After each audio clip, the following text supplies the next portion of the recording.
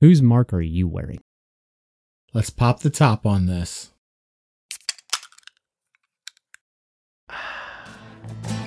Cue the music. There's a war going down, put your shield and your armor on.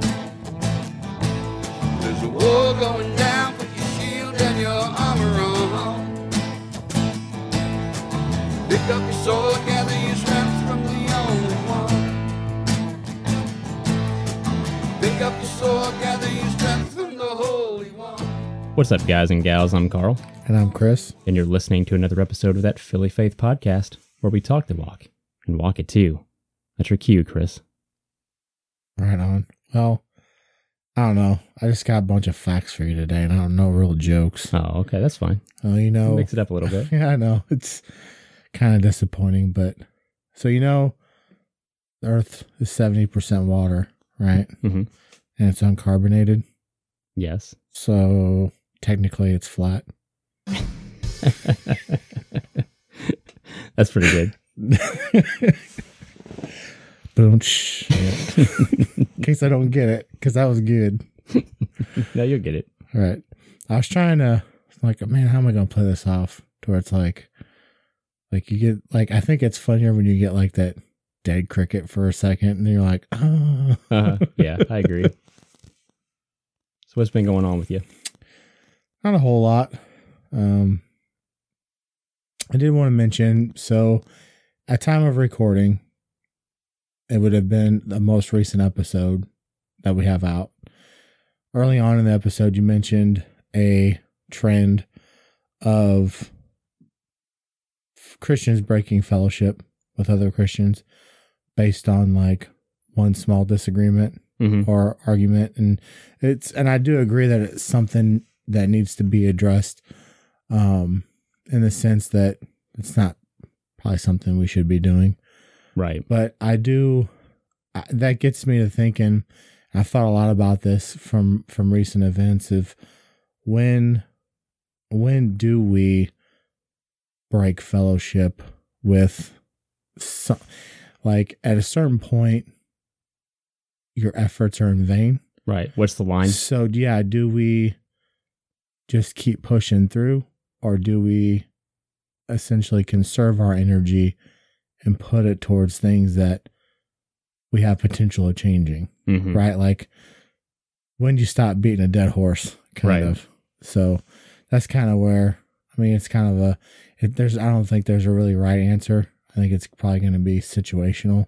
I agree. But that's what it's been weighing a lot on my mind. And it doesn't necessarily have to be from a spiritual standpoint. It can be, from, friendship wise or, family wise. When do you just stop doing what you're doing for the sake of moving on to something that would benefit from your energy? Right. Right. If you're not seeing nothing come from the energy you're putting into something, is it worth keep going?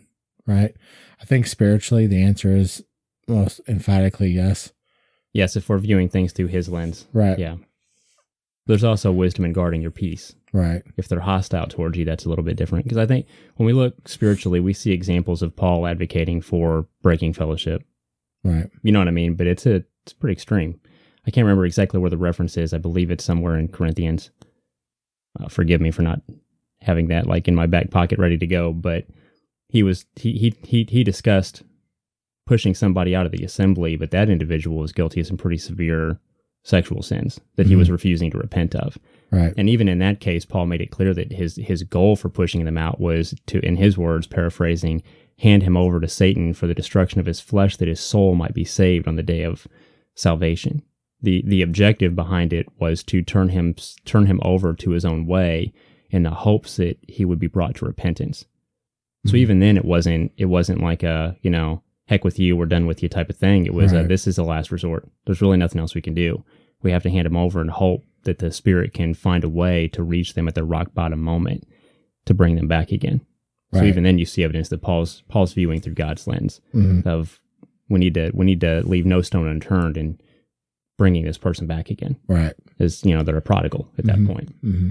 Oh, yeah, I think that's an important point that, you never really ever you're never really cut off from people, Mhm. right? There's always a way to get a hold of somebody, no matter how emphatically they don't want you to get a hold of them, Right. short of legal, recourses. But, I mean, it's at a certain point, do you just say, all right, I've done everything that I can. I've given you all the tools.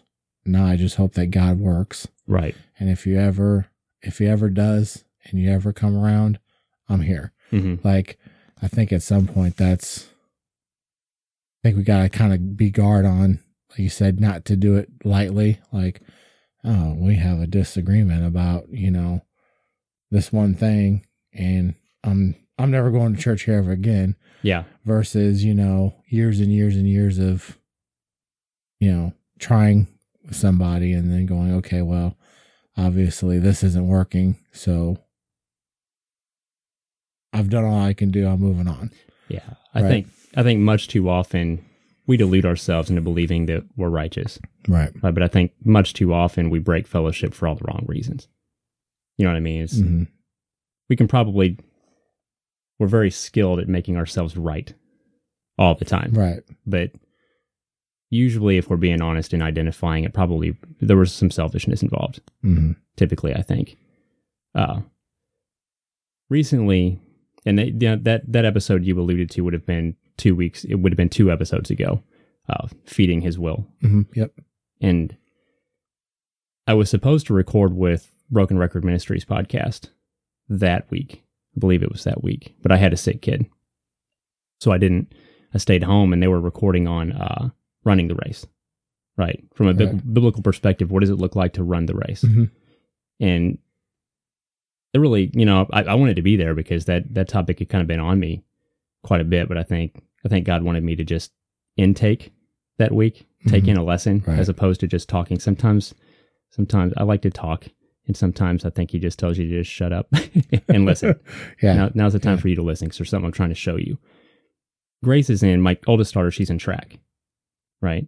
Mm-hmm. She just started track this year. She did cross country last year. This is the first year she's ever done track, and she's very, very, very self-critical. Everything she does is wrong. You know what I mean? Right. She is convinced that she's going to hold her team back, that she's going to be the reason they lose. She runs relay. She runs a four-person relay. Right. She was stressed about even making the relay squad. Then she was stressed about her times causing them to lose a race. First track meet, they did lose, right? And she was convinced it was all because of her. She's the reason. Just for some background. So she had another meet that night that they were recording on running the race. And she texted me. I wasn't able to go because I had to stay home with my littlest because, like I said, she was sick. Mm-hmm. And she texted me. She's like, Dad, we won. Super excited. We won the race. We got first place, right? Right. That's great. It's awesome. Very cool. Happy for you. Mm-hmm. I'm not proud because you won. I'm proud because you did your best. But I'm glad that you won. Right? Wasn't like an hour or two later, she texted back again, disappointed, totally defeated, because the individual times came out. And even though they won the race, her individual time, she was only 11th. So she viewed that as a failure. Right. That she didn't do good enough because she didn't individually do better. Right? Right. And I'm kind of talking her through this as best I can through text messaging. And then she comes back and she's like, I think I know what happened. Because by the time I got to my leg, she said, I think she runs like third. Mm-hmm. She was like, by the time I got to my leg, we were so far ahead, there was no other competitors around. And she's like, I feel like I didn't push myself as hard as I would have if there had been somebody closer that I was racing against to beat. Mm-hmm. And the Spirit hit me. That's how we tend to run our spiritual race. We view it like a competition, like we have to beat the other guy. Right. Right. We view everything as a competition when I think the spiritual race is supposed to be run cooperatively. It's supposed to be a cooperative race. That doesn't mean we always agree, or that I'm going to, and we'll get to that later in this episode, or that I'm going to agree with bad doctrine. What it does mean is that I'm not going to look over at your ministry and see you more air quotes successful and try to trip you and make you fall because I want to win. Right. Because I'm racing to win and I need to compete against you. We need to be running cooperatively, doing our best because it's the right thing to do for our team, which is God's team. Right? And I think very often we end up breaking fellowship out of a competitive spirit. Whereas if we understood the cooperative nature of his spirit, we wouldn't be doing that to each other, I don't think. Right. Does that kind of make sense? Oh, absolutely. Yeah, I mean, and that kind of leads me to another point that I was going to make, that I think you can almost stray into a sense of I had the word before I came here, but now I lost it. Into a sense of arrogance that, like, if I do this just right, I'm going to be the one that makes this change in this person's life, or I'm not doing this. I. Yes. You get into that I think you get into that mentality. I think you're going to drive both the person you're trying to reach and yourself to a point where they're just not going to stop listening. Mm-hmm. Right. Cause they're hearing me, I, and this, it's funny that you bring up the sense of a relay, because your leg of that person's race might be over, and it's time for you to hand that baton to somebody else. That's a great point. Like, it's not always going to be you because it's him. Mm-hmm. Right. And we should be at a place where we can cheer them even if they ran a little faster on their leg. Right. Or they achieved, salvation with somebody else. Mm-hmm. Or you planted the seed, somebody else harvested the fruit. Like, that's the point is that person's saved. Yes. And that's what you should be rejoicing. And we need to... who did it. Yes. And we need to recognize, too, that he rewards us based upon the skill and the ability he gives us. So we need to stop looking at the skill and the abilities of those around us and see them as better. Well, I've got to beat that person. I've got to do better. They're more successful than me. I kind of think of the parable of the talents. He gives talents to different individuals. And, like, for example, he gives 2 talents to one individual and then 5 talents to another. They both doubled it, right? Right. They both doubled their talents. The one with 2 doubling only brings in 2 more talents. So the one with 5 brought in more talents. By a worldly metric, the one with 5 talents doubling their talents is more successful. But Yeshua, Jesus, he rewards them equally. Yeah. Because they worked equally hard with what they had been given. Right. So the reward was the same. We need to remember that. He doesn't view success the way we do. Right. And that's the enemy. The enemy wants us to be at each other's throats competing with one another, because it's gonna stifle what the Spirit wants to accomplish through us. Mm-hmm. Instead of working together to reach as many people as possible, we're shipwrecking each other. So that we can say my ministry was more successful than theirs. Well, it ain't about you.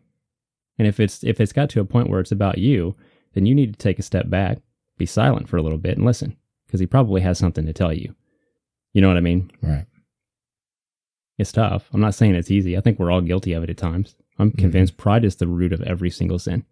I don't think there's a single sin you can point out that at some point you scratch deep enough, you're going to find pride. Mm-hmm. I would agree. Never thought of it like that, but I'd agree. What else you got? That's it, man. That's it? That's it. Well, I had so much this week. I was going to say, you had a lot. I don't know how much I'm ready to talk about. Right on. Or how much of it I should ever publicly talk about. Had a very interesting encounter with the Spirit this weekend. We'll just put it that way. Right on. But I think I'm going to leave it at that. All right. It's as much of a anticlimactic end that little segue is. All right. I don't know if I should share that yet. I'm still processing it. Right on. I will say this: when Scripture talks about the power of the Spirit, it ain't playing. That's not just a word. It's not just a word. We've got to start believing. Right. We've got to stop this attitude that I think, even if we don't outright state it like some churches would, I think in our heart we've adopted this attitude that God doesn't move like he used to. God doesn't do the miraculous things like he used to. God doesn't do signs and wonders like he used to. Yeah, he does. Right. He absolutely does. He just wants us at a place where we're willing to even recognize it if he does it. I think it's, we've mentioned it before, and so has Broken Records, that I think we're numb to it. Mm-hmm. We're expecting like a parting of a sea before we go, okay, maybe there's some legit to this. Yeah. That we miss the small miracles that are happening all the time. We brush those aside as that person is crazy. It doesn't work like that. And I'm like, he's capable of those big things, but until we recognize the small things, like it's like you're missing the trees for the forest. Yeah. Right? You're missing the everyday miracles in your life because you're trying to look for that big one. Mm-hmm. Right? He's all around us. He shows himself to us all the time. But if you dismiss people that say, hey, I had this experience, and you dismiss them, then I feel like you're not only numbing yourself, but you're numbing the world. Yes. Because that person's going to go, okay, well, maybe I really didn't feel that, So. He wants to move. He wants to move in your life in a very powerful way, and more than just a little bit of a demeanor change. There's more to it. There's more to it. You can't read the book of Acts and think that the power of the Spirit has gone away since Jesus died and ascended. Right. You know what I mean? We see healings happening in the book of Acts. You know what I mean? Right. We see speaking in tongues. We see a lot of unexplainable things occurring in the book of Acts. Mm-hmm. A lot of unexplainable things, unexplainable naturally. The only explanation is but God. That couldn't have happened but God. You know what I mean? Right. We have to be open to it, though. We've got to be open to it. I just don't know what I'm supposed to share on it. I don't know. Maybe we'll share more next week. Okay. Well, I asked you a question before we recorded. Mm-hmm. And we'll just segue straight into that. Okay. What is the difference between being called and being chosen? This one was pretty challenging. It's a tough one, isn't it? My gut knee-jerk reaction was, well, they're kind of one and the same. But then I start looking at, definitions and differences between people saying, God chose me for this, or, I was called to do this. This is kind of what I landed on, and it's not rock solid, but here it goes. So I think you find what you were chosen for by following a calling. So basically, you're a calling begots a finding out what you're chosen for. I think that kind of ties into our free will a little bit. I think, God chooses you for many different things, but based upon the decisions that you make, what you're chosen for at that particular time might change. Yes. So I'm going to give you this, and for some reason, I went back to our discussion about Goliath. Okay. And how we were trying to decide, did God, did God create Goliath's life with the intent that David would end it? Or did God choose Goliath in that moment for David's purpose? Mm-hmm. And I think the answer to that is yes. So Goliath's calling in life was to be a soldier.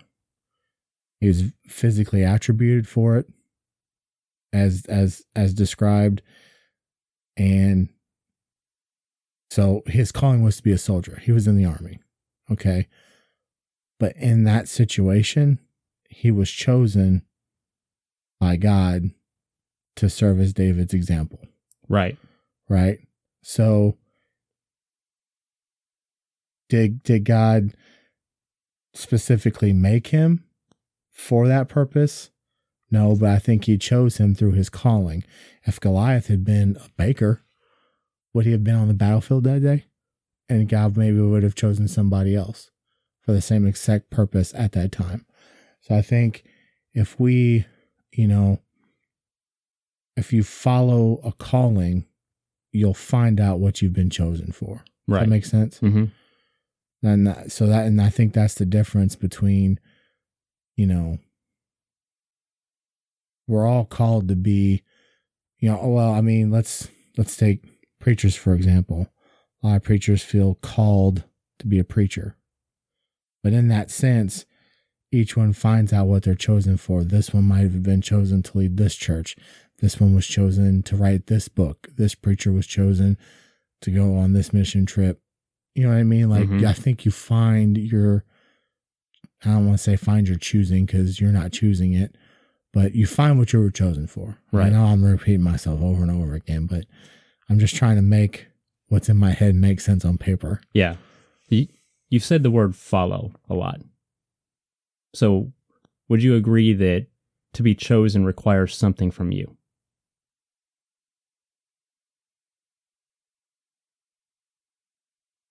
Yeah. Let me read something and then we'll revisit that question. Right okay. on. So I'm going to read it's from Matthew chapter 22, and it's the parable of the marriage feast. Okay. And I'm not going to dive into the weeds on the prophetic implications. I believe there are multiple harvests at the end of time, or at the end of days. I believe this is the first one. Mm-hmm. Okay. I believe there's another harvest after. Again, we're not going to dive into that, but this is the wedding supper. Or at least one, at least if there are two wedding suppers, this is at least the first one. Right. Don't stone me for saying that. I have a reason for why I said that, but everyone can agree this is the wedding supper of the Lamb. Okay. That's what we call in prophecy. But that's really not relevant. I want to dig into the imagery here that he presents us in this parable. And again, it's Matthew chapter 22, and it says this: Jesus spoke to them again in parables, saying, "The kingdom of heaven may be compared to a king who gave a wedding feast for his son. And he sent out his slaves to call those who had been invited to the wedding feast, and they were unwilling to come. Again, he sent out other slaves, saying, 'Tell those who have been invited, behold, I have prepared my dinner. My oxen and my fattened livestock are all butchered, and everything is ready. Come to the wedding feast.' But they paid no attention, and went their way, one to his own farm, another to his business. And the rest seized his slaves and mistreated them and killed them. But the king was enraged, and he sent his armies and destroyed those murderers and set their city on fire." Who's the king here, by the way? In the wedding feast. In this analogy, who would the king be? Oh, God. God, yeah. The Father, right? Right, yeah. Father's the king, the Son's Jesus. Okay. Sorry, I was like, that seems like the easy answer, and I'm like, that's not right. I just wanted to give you a chance to raise your voice a little bit. Just establishing context. Then he said to his slaves, verse 8, then he said to his slaves, "The wedding is ready, but those who were invited were not worthy." Why were they not worthy? He invited them. What made them unworthy, would you say, based upon what we've read so far? Because they chose not to come. Because they chose not to come. Verse 9, "Go therefore to the main highways, and as many as you find there, invite to the wedding feast." Those slaves went out into the streets and gathered together all they found, both evil and good. And the wedding hall was filled with dinner guests. So in the context here, he's inviting evil people in even. Okay? And a lot of them, it seems like. Verse 11, "But when the king came in to look over the dinner guests, he saw a man there who was not dressed in wedding clothes. And he said to him, 'Friend, how did you come in here without wedding clothes?' And the man was speechless. Then the king said to his servants, 'Bind him hand and foot and throw him into the outer darkness. In that place there will be weeping and gnashing of teeth, for many are called, but few are chosen.'" So,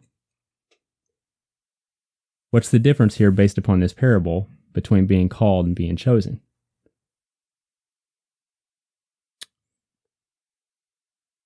I mean, I feel like... Remember that when he gives his second invitation out, he brings in both evil and good. Right. So it wasn't about their sinlessness. Right. Or their perfection. It was, so at that point, they chose to come, but it was the ones who came prepared versus the one that was not prepared in wedding clothes that got thrown out. I think I would disagree just a little bit. I don't disagree with the premise of what you're saying. If they're evil, they don't have nobody who was invited, evil or good, had wedding clothes on when they were invited. In the context of this, they're in the field. Right, that's what I'm saying. That's what I'm saying. Like all the people that were invited the second time came, but on their way, like they might have stopped at home, or they were like, "Hey, I'm going to a wedding. I can't go as I am now, right? I need to prepare myself." So I feel like in that sense, if we're out in the field and God calls to us and we go, but we do nothing to prepare ourselves, we're going to get to the end and find out, yeah, I was called, but I didn't prepare at all. Yeah, I agree with that. Almost like, like I didn't put oil in my lamp. Yeah. Yeah. So, and we'll actually read that parable in a future episode coming up soon that you're referencing there. I agree with you. But let me add a new element here. So we've read on the podcast recently Zechariah chapter 3 about the Joshua the priest. He's being accused by Satan and he's wearing filthy garments. Do you remember what the filthy garments represented? His sin. His sin. Yeah. Right. So he's inviting evil and good here. And they're wearing filthy clothes. And if we're allowing Scripture to interpret Scripture, Zechariah 3 tells us that the filthy clothes represent their sins. What made Joshua the priest in Zechariah chapter 3 clean? So I feel like is it the difference between giving up your sin and not giving up your sin? Still coming? Is that what I'm putting together here? Like the ones that came to the wedding in clean clothes were the ones that gave up their sins, where the one that was thrown out didn't give up his sins. Yeah, I think so. I think there's an element of that because we see that there's an element of willingness that's required here. Because remember, the first group that was invited, the reason they didn't come, it says in the text that they were unwilling. Right. Uses that word, says they were unwilling to come, so they went their own way. Hearkening back to Zechariah chapter 3, does Joshua the priest put on the clean clothes himself, or does the Father put the clean clothes on him? Oh, the Father puts the clean clothes on him. He does the work, right? So the clean clothes, is it Joshua's righteousness, or is it the Father's righteousness being put on Joshua? The Father's righteousness. The Father's. Yeah. I think it's the same here.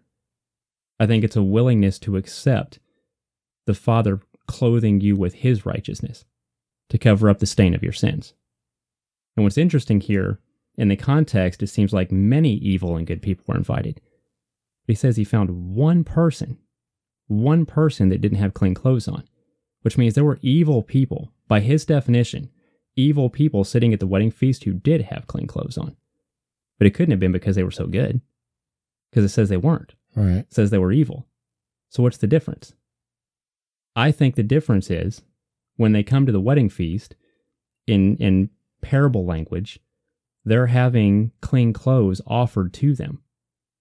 And the difference is their willingness to accept it or to push your hand out and push the clean clothes away and say, no, that ain't for me. And I think that's what this man who still had filthy garments on did. I want to be here. I want all the rewards. I want all the blessings, but I ain't wearing that. Yeah, I just came for the party. I just came for the party. I ain't wearing that. I don't want anything to do with your ways. I don't like the style. I'm going to wear my own clothes. And he gets bound up and kicked out for it. I don't think the difference is how adequately they repented. Repentance is required, don't mistake me. Right. But I don't think that's the difference. I think the difference is bound up in that word. Willingness or unwillingness. Which are you? You see what I'm saying? Right. I want to read something from Jeremiah real quick before I give my response to the question. It'll take me a second to find it. I didn't bookmark anything this week. I've been very irresponsible. I apologize. I've had a lot going on. It's not an excuse, I know. But it's all I got. It's the excuse I'm using. I'm just going to leave all this page flipping in so you can hear it. Okay, it's nostalgic, you can blame Chris because he didn't want me using my tablet. I never said I don't want you. Hey, now come on, that's unfair. I never said not to use it. Private message with Chris. I'm sick of listening to all this page flipping. I'm just saying you wouldn't have connectivity issues with the Bible. Okay, it's Jeremiah chapter 35, verse 17. And just in the context, this is a rebuke of Judah, but this is applicable to the question we're asking, but it's a rebuke of Judah for not only their sin, but their unwillingness to heed his call to repent from it. He's telling them what they're doing wrong and that he wants them to return, and they're saying no. Right? Right.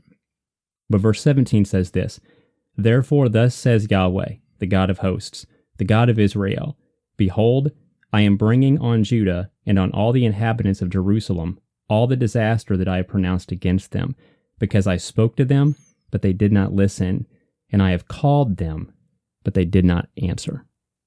Called them, but they did not answer. I think that's the answer to the question. The difference between being called and being chosen is how we respond to it. That's why I highlighted when you repeatedly said follow. So I think that's important, because I think that's essentially the answer to the question. Mm-hmm. I think he calls a lot of people. I think the difference between those he chooses and those he doesn't choose are the ones that actually respond to the call and follow after him.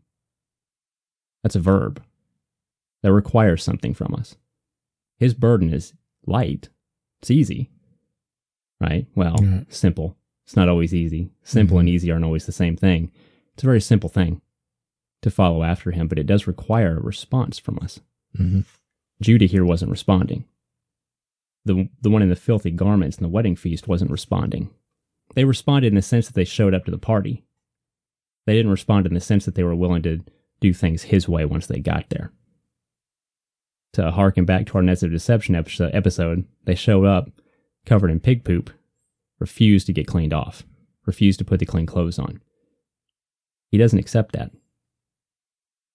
Right? That to me would be my simple answer is they respond. I think the important thing to highlight too is what that response should look like. Right? Mm-hmm. I think very often, I think it's taught that responding to his call is just head knowledge. It's just belief. That's it. You just have to believe. Right. Right?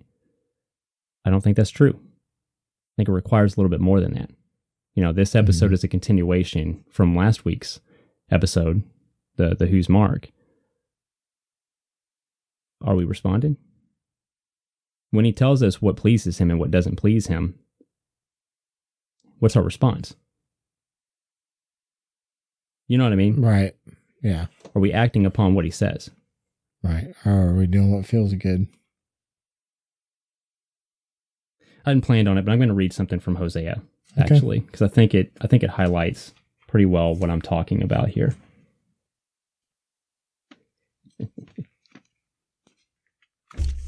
What is it? Hosea what? Hosea. What? Hosea what? Oh, I didn't hear that part. Oh. I'm going to start in chapter 6, but then we're going to go to chapter 8 to create a connection. So, and this is a severe Hosea, the entire book, just to give some background. Hosea as a prophecy is a severe rebuke of the nation state of Israel, the northern kingdom, the 10 tribes that were divided away from Judah, Ahab's kingdom, right? Severe rebuke. And Hosea was, I apologize, listeners, there's background static noises. I can hear it while I'm recording. I don't know how to get that out. I apologize. You're just going to have to deal with it. I've tried everything. But anyway, Hosea, he was commanded to take a prostitute as a wife, as a metaphor for how Israel has treated him as their God, right? They want all the benefits of being his bride in the wedding feast. They don't want any of the responsibilities. Right. They want to do things their way. They want to leave the filthy garments on. So in chapter 6 of Hosea, verse 6, he says, the Father says, "For I delight in loyalty rather than sacrifice, and in the knowledge of God rather than burnt offerings." Stop there. What do you think he means by knowledge of God? If I was just going to read that without any context, how would you answer that? Well, and just being honest, it doesn't matter if it's a wrong answer, but taken out of context, what would you say? I'm going to taken out of context, I think you would, the knowledge in the sense of you know all God's laws, you know them, you can recite them. Head knowledge, right? Head knowledge. But here, this is funny. I think I'm gonna blow up what you're trying to get at, because in the same verse in my translation. What is your translation, by the way? That's the NIV. Okay, mine's NASB, just so everybody knows. So mine says, "For I desire mercy, not sacrifice, and acknowledgement of God rather than burnt offerings." Ooh. So I think in that sense, he wants to be recognized as God. Make your burnt offerings. That's not going to do anything. You can make burnt offerings all day long, but until your heart acknowledges God, that's what he's after. I love it.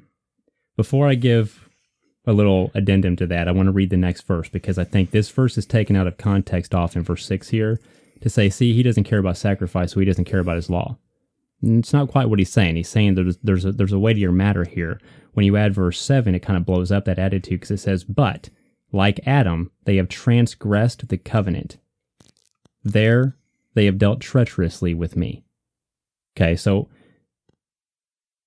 it's clearly saying that the covenant matters. Covenant expectations matter. Mm-hmm. But what verse 6 is telling us is that the heart matters more. And I love that you read your translation of that. I should have looked up the Hebrew in this, because I'm honestly not sure what the Hebrew knowledge or acknowledgement there is. This isn't head knowledge. It's the point I'm trying to make. It's relationship knowledge.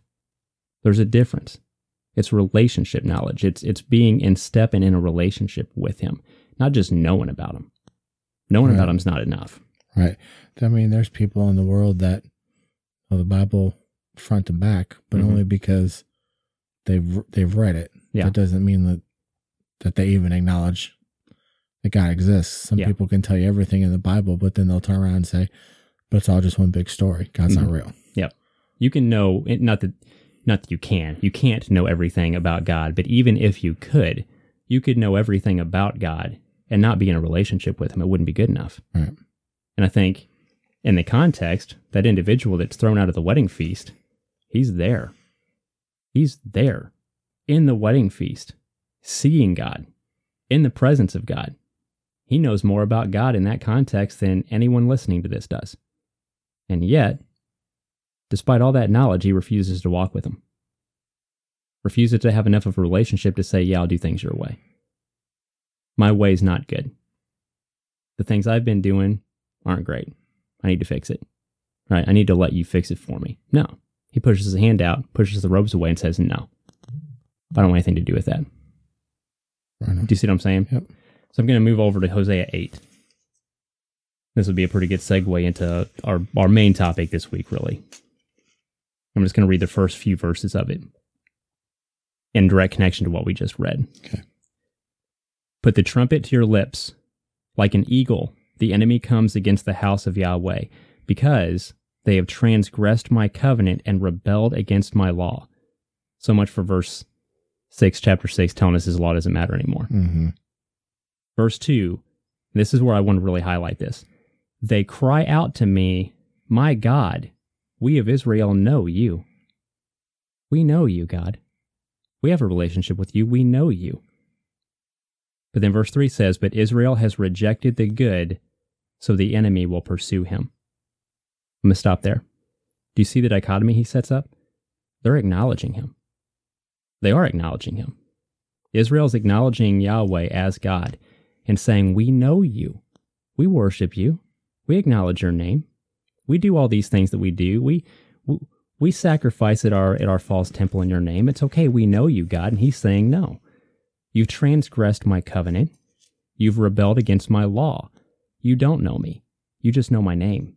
Right. You know about me. You know about the promises. You know about the benefits of serving me, but you don't know me. None of the responsibilities have you accepted. That's what he's telling Israel here.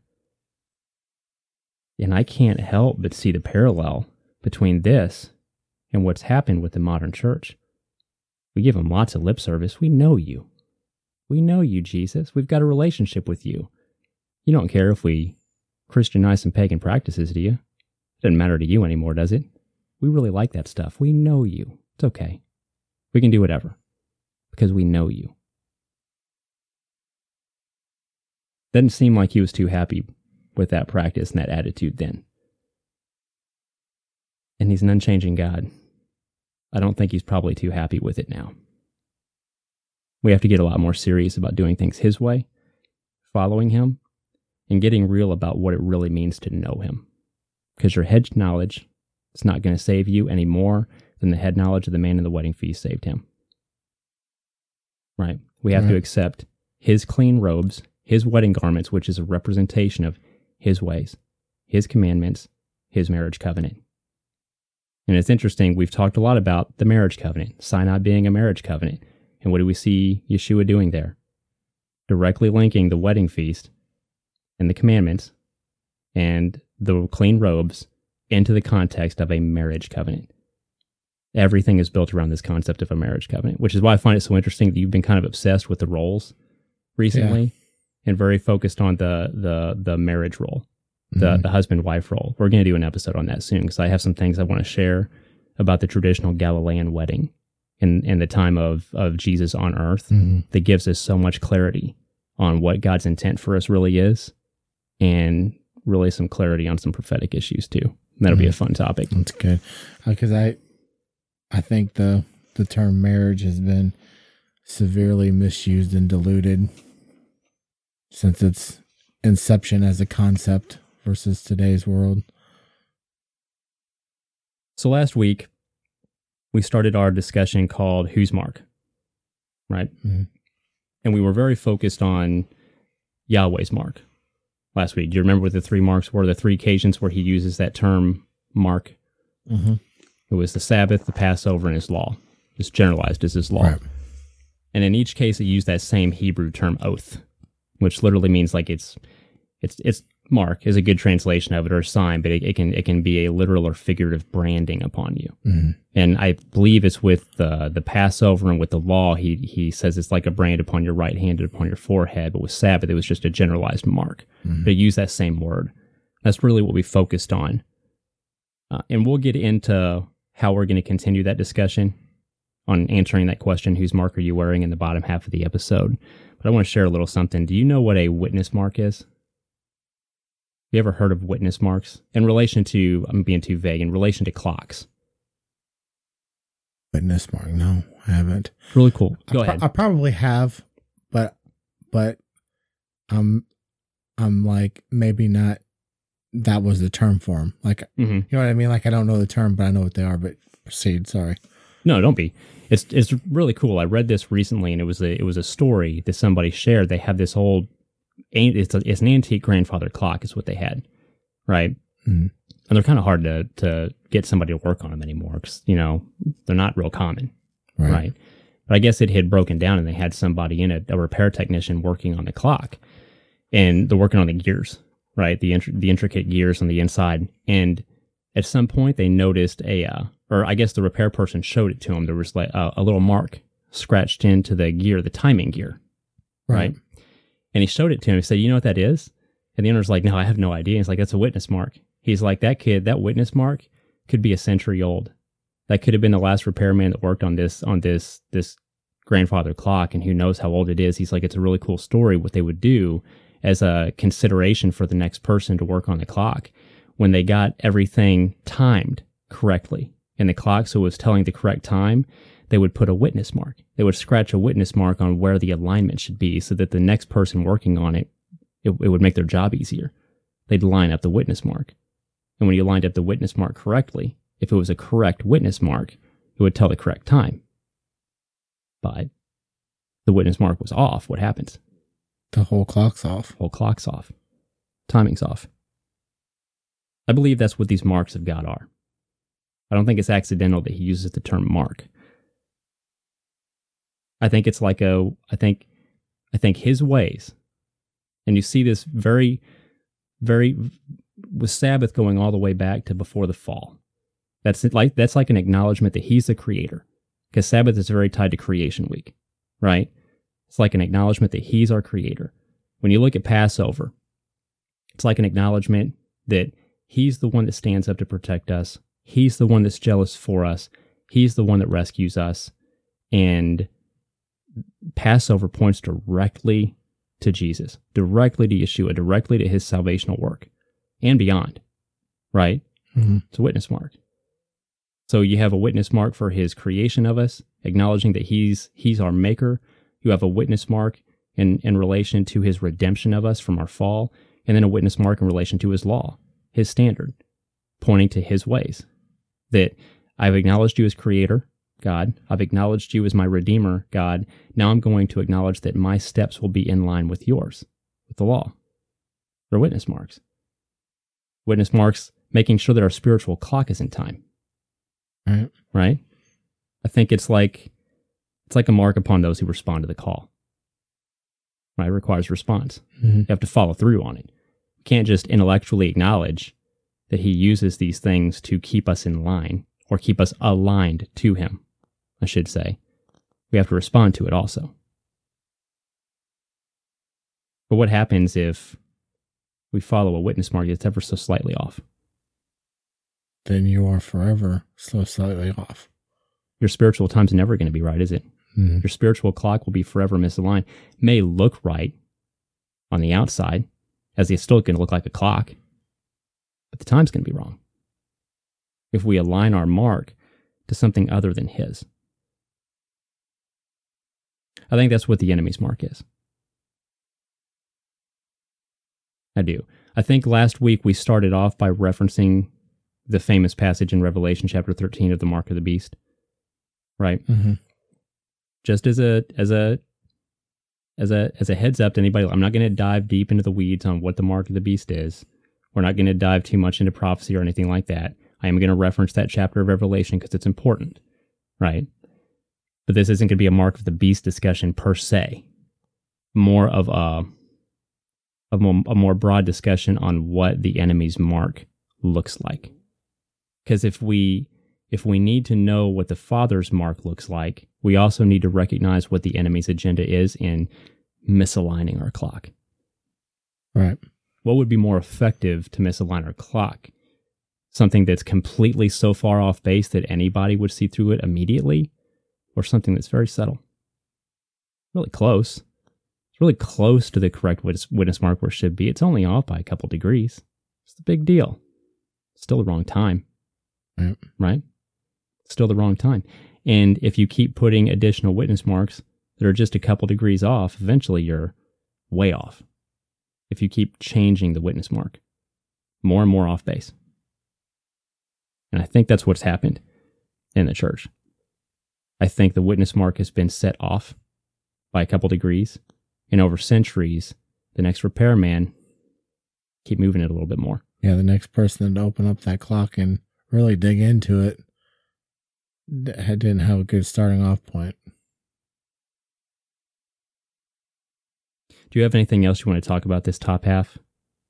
I'm good. Feels like a hard break, I know, but I think that's a good segue into the bottom half of the episode, because that's what we're going to be talking about in the bottom half. We've talked about what the Father's mark is. Now we have to talk about what the counterfeit is. The misalignment mark. Yeah. Right. So that's what we're going to do. So you made it softer. I did all right. So we're going to go ahead and take our break. So that'll end us on this top half of the episode. And we'll continue this discussion on the other side of the break. But as usual, we're going to play a song for you. And this week it's going to be Feeding on Fables by Mountains into the Sea. Catch you on the other side. Enjoy.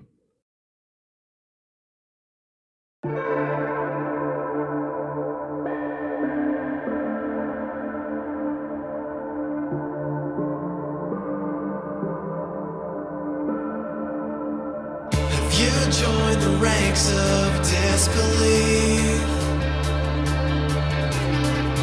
You're part of the picture, and yet your eyes won't see.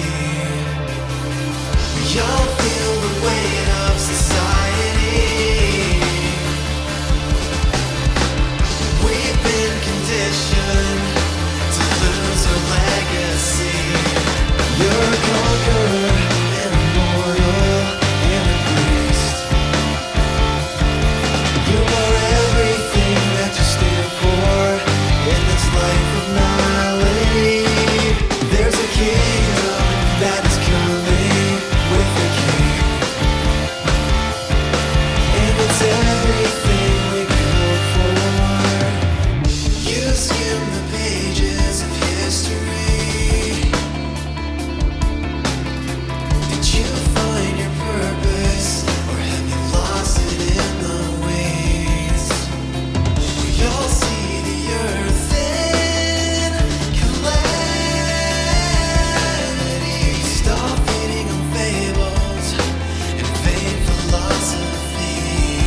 You're a conqueror and immortal and a priest. You know everything that you stand for in this life of malady. There's a warrior that is coming like a thief. He's everything this world needs.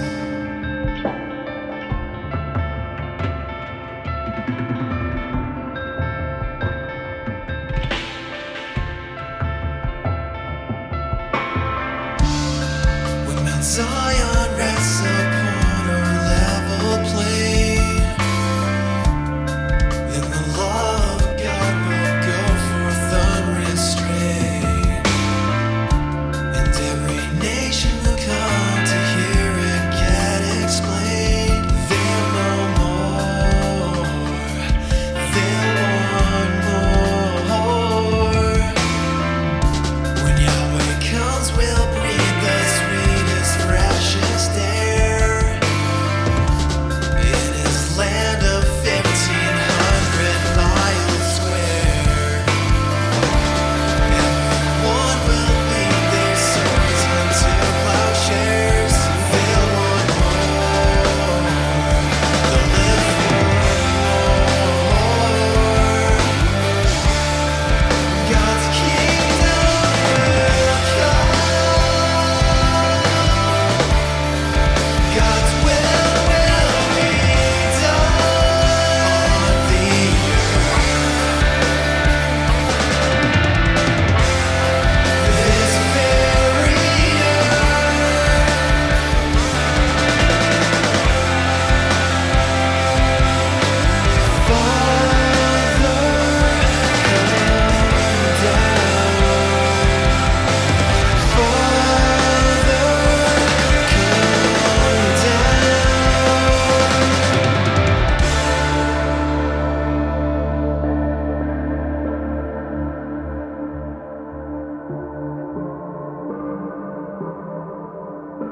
And we are back.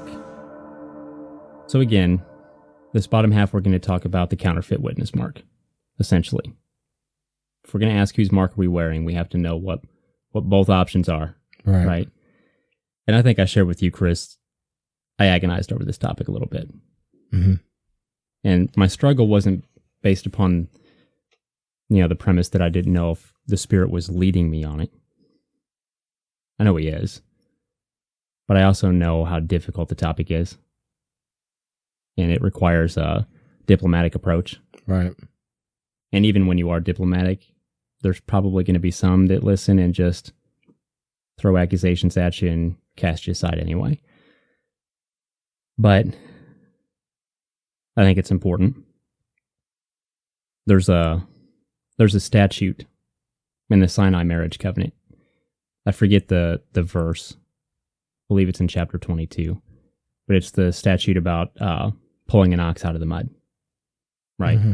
And essentially what the command says is, even if it's your enemy who's struggling with his ox in the mud, stuck in the mud, you have an obligation to put your hostility toward your enemy aside and help him. Right. You need to help him pull the ox out. I think sometimes that ox can be us. I don't think it's always an animal, right? Mm-hmm. And if you see an ox in the mud, you have an obligation to help pull him out. That's my heart in this, right? I wanted to share that because that's my heart in this. It's not to point the finger at you and say you're doing things wrong. So am I. I guarantee it. Right. If I'm being honest, I'm not sure that any of us have the right witness mark. We can do our best based upon what the word says, but I think we're all probably missing the mark a little bit in our own way. And Father, forgive us for our ignorance. Father God, don't damn us for our ignorance, because I think we're all missing the mark. But we can at least try, right? Mm-hmm. And if you see somebody else that's way off base, provably off base, you need to approach it. Approach it, period. Mm-hmm. It needs to be approached. However, it needs to be approached in love and in humility and without arrogance. That's my heart in this. I just want to pour that out. There's no hostility here, but I have to share it. right? Right. Let me get a drink of water because I feel like a tough pill's coming. Yeah, probably.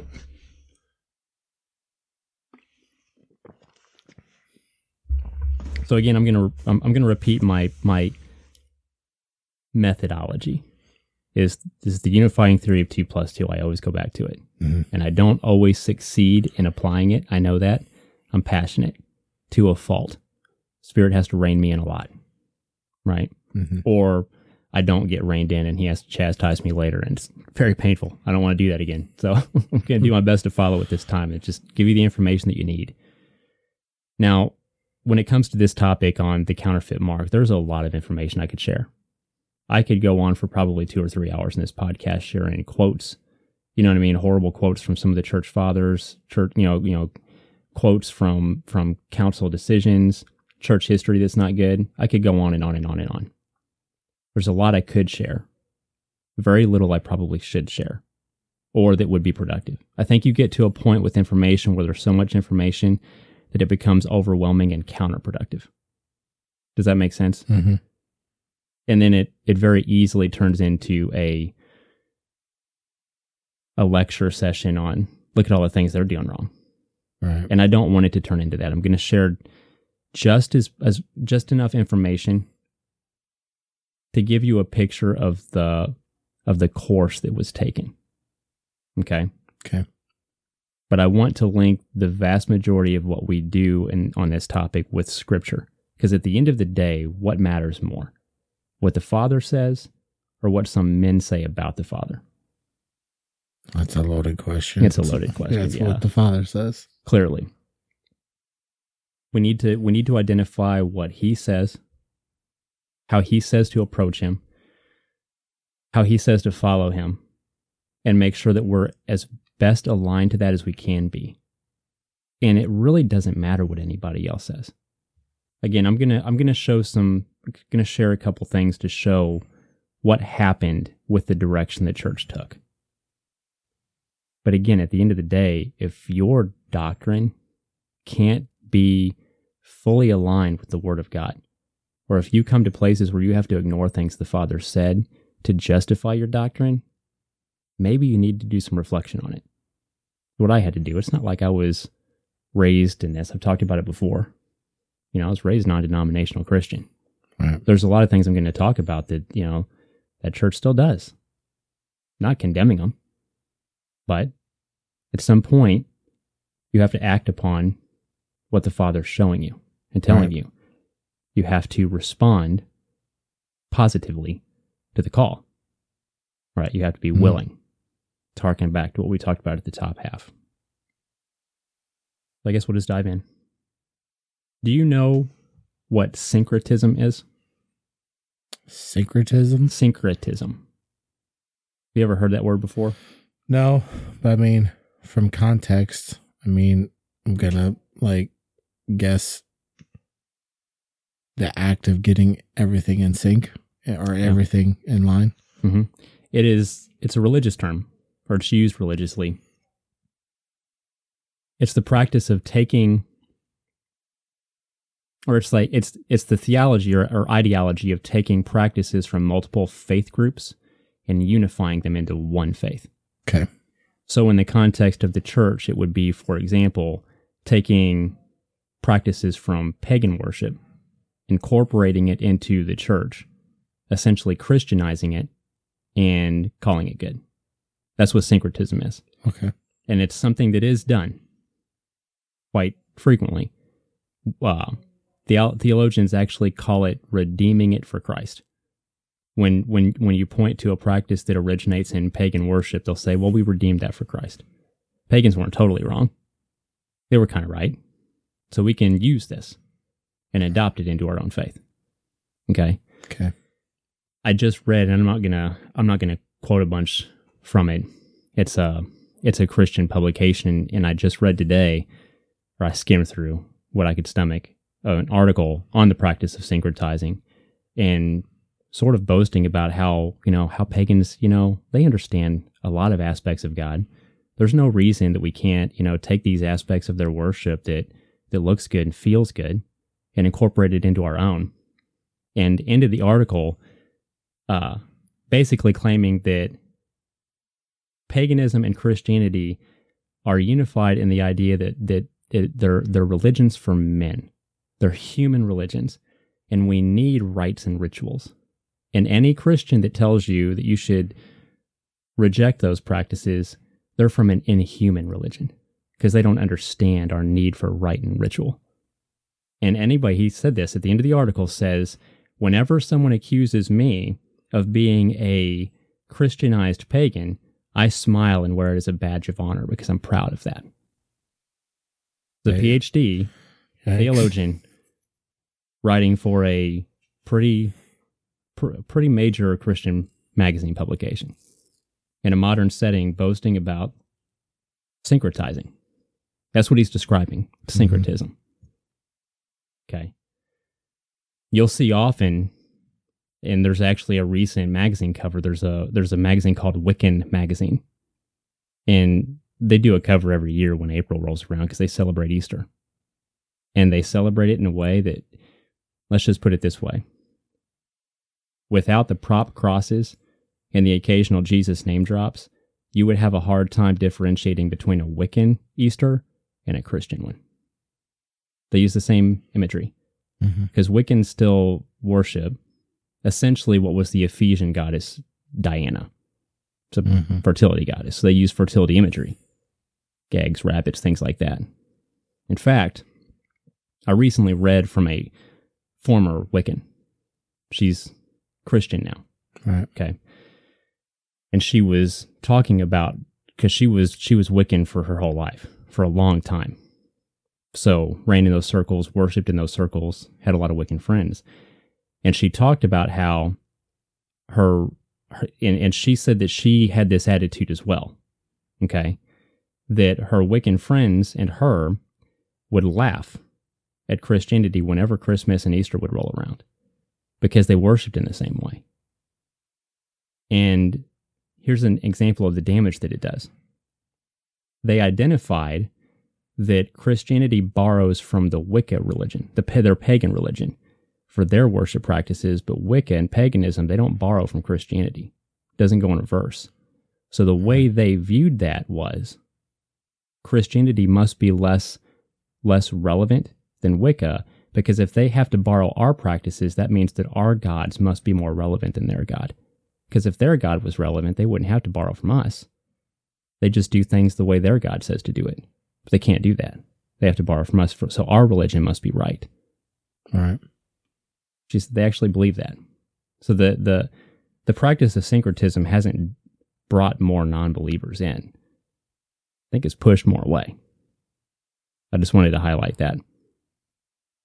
But this is what Deuteronomy chapter 12, verse 31 says, in refutation of what I just talked about in that article, that practice, correct? So he's talking about the pagan worship practices of the people in the land that the people of Israel are about to take. Right. Can you say that verse one more time? Sorry. Verse 31.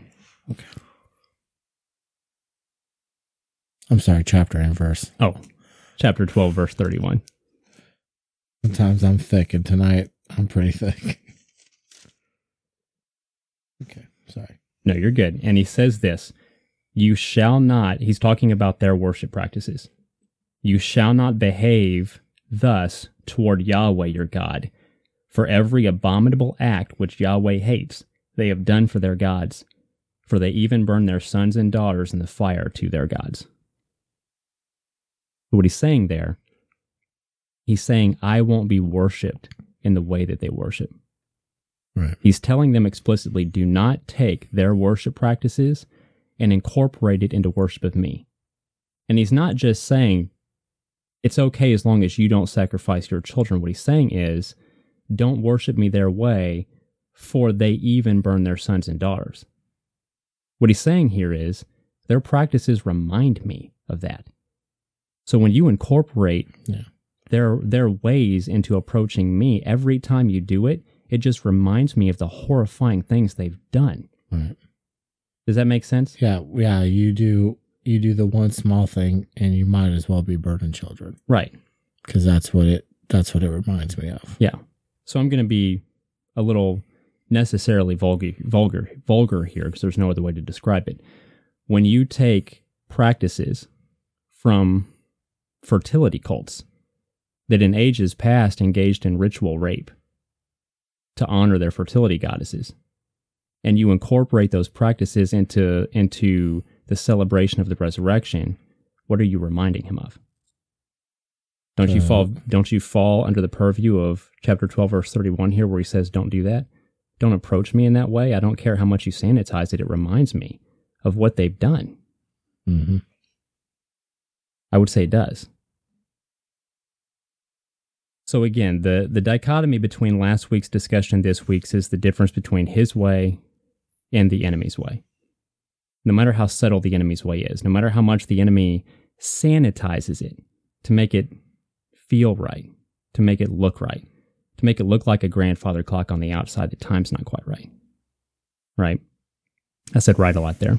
Probably too much. Right. So I'm going to read Revelation chapter 13, just verse 16 for now. And we'll come back to that chapter at the end for the overarching context. And this is that famous mark of the beast reference. I just want to read it so that we have that as our context, okay? And it says, and he there being the Antichrist. And again, we're not going to dive into the weeds on who the Antichrist is. It's sufficient to understand that he's essentially Satan's avatar, Satan's ideal man, right? So really what the Antichrist does is what Satan does. He just acts as a mouthpiece for Satan, okay? Right. And he causes all, the small and the great, and the rich and the poor, and the free men and the slaves, to be given a mark on their right hand or on their forehead. Just going to stop it right there. Identical idiomatic language. Remember last week, we showed that God calls his law and his Passover, he likens it to a mark on the hand and the forehead.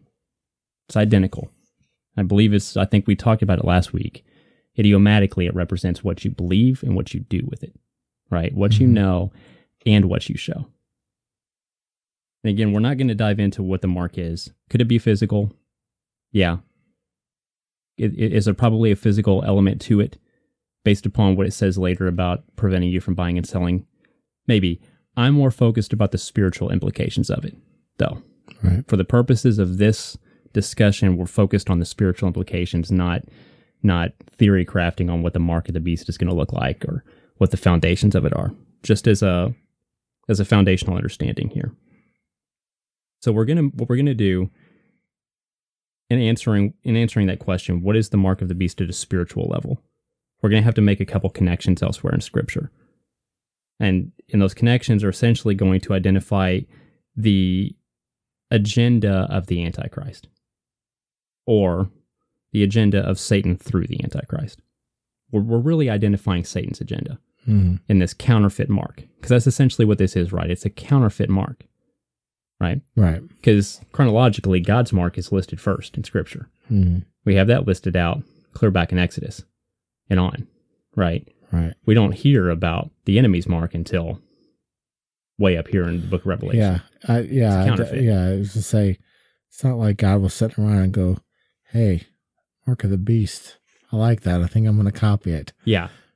It happened the other way around. Exactly. The enemy copies God. That's really important to identify this, because I think we hear of the mark, and I think I even asked you that last week. When I say the mark in a Christian, in a biblical setting, what's the first thing that comes to mind? And it's the first thing that comes to everybody's mind, mine included, mark of the beast. It's the first thing you think about. But it probably shouldn't be that way, because the mark of the beast is just a second-hand copy of what Yahweh had already established as his mark. The first thing we should think of is his mark. Right. And I'm not going to dive into the weeds on prophecy, but if you read a little bit further in Revelation, we find that mysterious group called the 144,000, they're marked too. They have a seal on their hand and their forehead also. So even in the time, in that tribulation time period, there's that dichotomy created there. You know what I mean? The beast mark versus God's mark. God's mark is active then too. Again, I'm not going to dive in on, will that be physical? We'd be able to see it? I don't know. Maybe. But the point is, it's who you follow. That's really what the mark is about. Who do you really follow? Do you really follow God? Or do you follow the enemy? Right? And you don't have to proclaim the enemy's name to follow him. That's the scary thing here. That's why I read from Hosea. They thought they were following God. God, we know you. Yahweh, we know you. What's the big deal? But they were professing with their mouth. They followed him. They were giving him lip service. But by their actions, who were they following? The other guy, right? Mhm. They were Right. bringing in pagan practices, and they were following after that. And just saying out loud, they followed Yahweh. So apparently what we do matters. Well, were they professing that they knew God, but not really following him? Right. Not because you said they were professing to follow him. Did I say it backwards? You wouldn't. I think you said they were. You said, and we might have to rewind the tape. You said that We don't they use were tapes here. right? Yeah. It's the 21st century, Chris. So you said that they professed to be following him, but they were really following the devil. But what I remember was they professed to know God, but were really following the devil. Exactly. And that's the key difference. Yes. Not professing to follow him, professing to know him, but still following in pagan practices. Their words and lip service to Yahweh weren't aligning with their actions. Right. That was the problem. Right. Yeah. What they said wasn't lining up with what they were doing. I'm going to read one verse from Daniel. It's going to be the first place where we start making these connections. And it's in chapter 7. I'm just going to read verse 25. In the context, Daniel is seeing the same time period that John saw in the book of Revelation. Okay, in this section of scripture, he's seeing what we would call the tribulation period. So he's talking about the Antichrist here, the one that we would call the Antichrist, but really we're talking about Satan, because it's just Satan working through this individual. Which means that the reason I highlight that, Satan is at work right now. Right? We don't need to wait until an Antichrist is born before we see this agenda at play. Mm-hmm. Right? This agenda has always been at play. But it says this: he, the Antichrist, will speak out against the Most High and wear down the saints of the Highest One, and he will intend to make alterations in times and in law, and they will be given into his hand for a time, times, and half a time. That's where I'm going to stop. So when we're looking for his agenda, what is he seeking to do here? Aside from killing the saints, it says that his intent is to change the times in the law. Some translations render that the appointed times in the law, and I think that's a better translation there. It's probably what yours says. It probably says mine the says appointed times. Mine says the set times in the law. Set times is good. The best translation is probably appointed times. This section's a little bit difficult. So this isn't one of those places where we can just look at the Hebrew word and see what it links up with, because actually this section of Daniel was written in Aramaic. It's one of the only parts of what we call the Old Testament that wasn't written in Hebrew. From somewhere in Daniel, I don't have it written down, somewhere in Daniel chapter 1 through to, I believe, the end of Daniel chapter 7, it's all written in Aramaic, because he was in Babylon at the time, and that was their language. Mm-hmm. So we can't do a direct connection, but that Aramaic word there for appointed times, that is probably the correct rendering. It's the Aramaic equivalent of the Hebrew appointed time, which would be a moed in Hebrew. Okay. The reason that's important is because that's what he calls his Sabbaths and his holy days, like Passover. He calls them his appointed times. You can go to Numbers chapter 9, verse 2. It says that about the Passover, to keep this appointed time, this moed, this appointed time, right? And just as a little rabbit trail, because this is going to matter later, these aren't Jewish traditions. Okay, you hear that a lot from the pulpit. Passover, the Ten Commandments, the Sabbath, it's a Jewish tradition. You won't find that anywhere in Scripture. Nowhere. That attitude about his instructions comes from outside of Scripture, from the opinions of men, foisted onto the text. Nowhere does he say that this is a Jewish tradition. Just to prove that out, I am going to go to Numbers chapter 9, because it's in the context of the Passover specifically.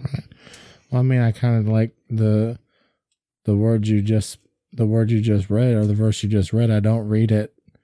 It doesn't say the Jewish set times and laws. Right. You know what I mean? And see, I'm glad you highlight that, because I see a lot of Christian theologians, when they reference Daniel chapter 7, verse 25 there, they'll say that, well, these are just talking about secular times and laws. He seeks to change the secular times and laws. What would differentiate him from every other ruler that's ever come? Secular times and laws change all the time. Nations are constantly making their own little holidays. Nations are constantly adding or removing laws. You know what I mean? Anytime you have a change in emperors, laws change. Right. That the context of Daniel 7 there, in that verse specifically, he says he speaks against the Most High. The context is he's speaking against God. And the direct context of him speaking against the Most High, it says right after that he seeks to change the appointed times in the law. So if the agenda it's highlighting here is that he seeks to oppose God, and that's the context of him changing appointed times in law, what appointed times in law do you think he's seeking to change? Rome's or God's? Right. I think that's just a way for theologians to escape the obvious implications here. Mm-hmm. Is that the Antichrist satanic agenda is to change or amend or do away with God's appointed times that they themselves would say are Jewish traditions as an excuse to do away with them. Because what does that mean? If the Antichrist satanic agenda is to make excuses to disregard his appointed times in law, and they voice the attitude that it's Jewish tradition to disregard it, what have they just agreed with? God's agenda or the other guys? The other guys. Scary, huh? Mm-hmm. So just to highlight that, in Numbers chapter 9, verse 14, this is in context of the command on the Passover.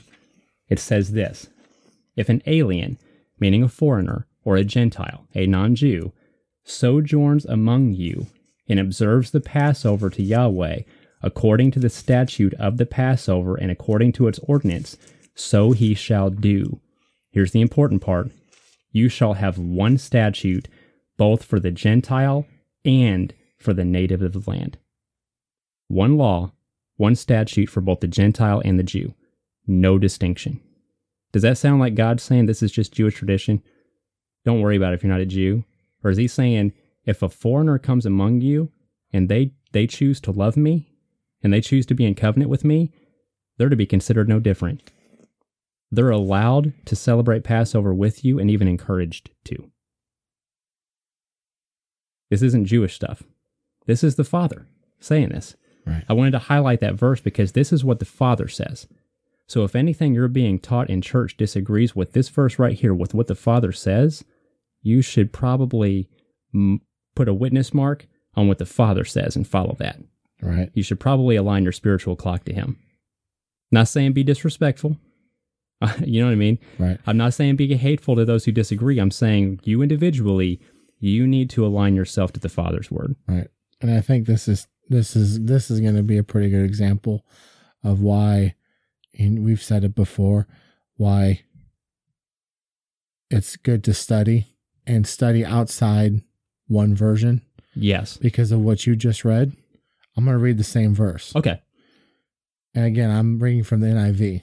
So, an alien living among you who wants to celebrate the Lord's Passover must do so in accordance with its rules and regulations. You must have the same regulations for the alien as the native born. So again, in that sense, the word alien is the Gentile, right? So, but you could... I haven't looked it up to verify in that verse. It's probably the Hebrew goyim, which translates to Gentile or foreigner, but go ahead. Okay. So, you could, if you were to take that literal translation, though, it would just be if a non-believer, were to come in and say, he should do everything that our church is doing because our church is doing it. You know what I mean? So you could pull that, you could pull that out of context and say, well, it's not Jew Gentile, it's a non-believer versus a believer. Right. And then that would delude the sense of, well, you can set this Jewish stuff aside and do what we do on this holiday. And then that's right. Absolutely. Yeah. I want to correct myself. Actually, alien there in Hebrew is probably ger. Probably the Hebrew ger. I want to correct myself before we move on, which is a foreigner, a non-Jew, right? Non-native born. I'm glad you read your translation because mine says, observes the Passover to Yahweh according to the statute of the Passover, but yours says must. Did you notice that? Mm-hmm. Must. Celebrate the Lord's Passover, must do so in accordance with its rules and regulations. Yes.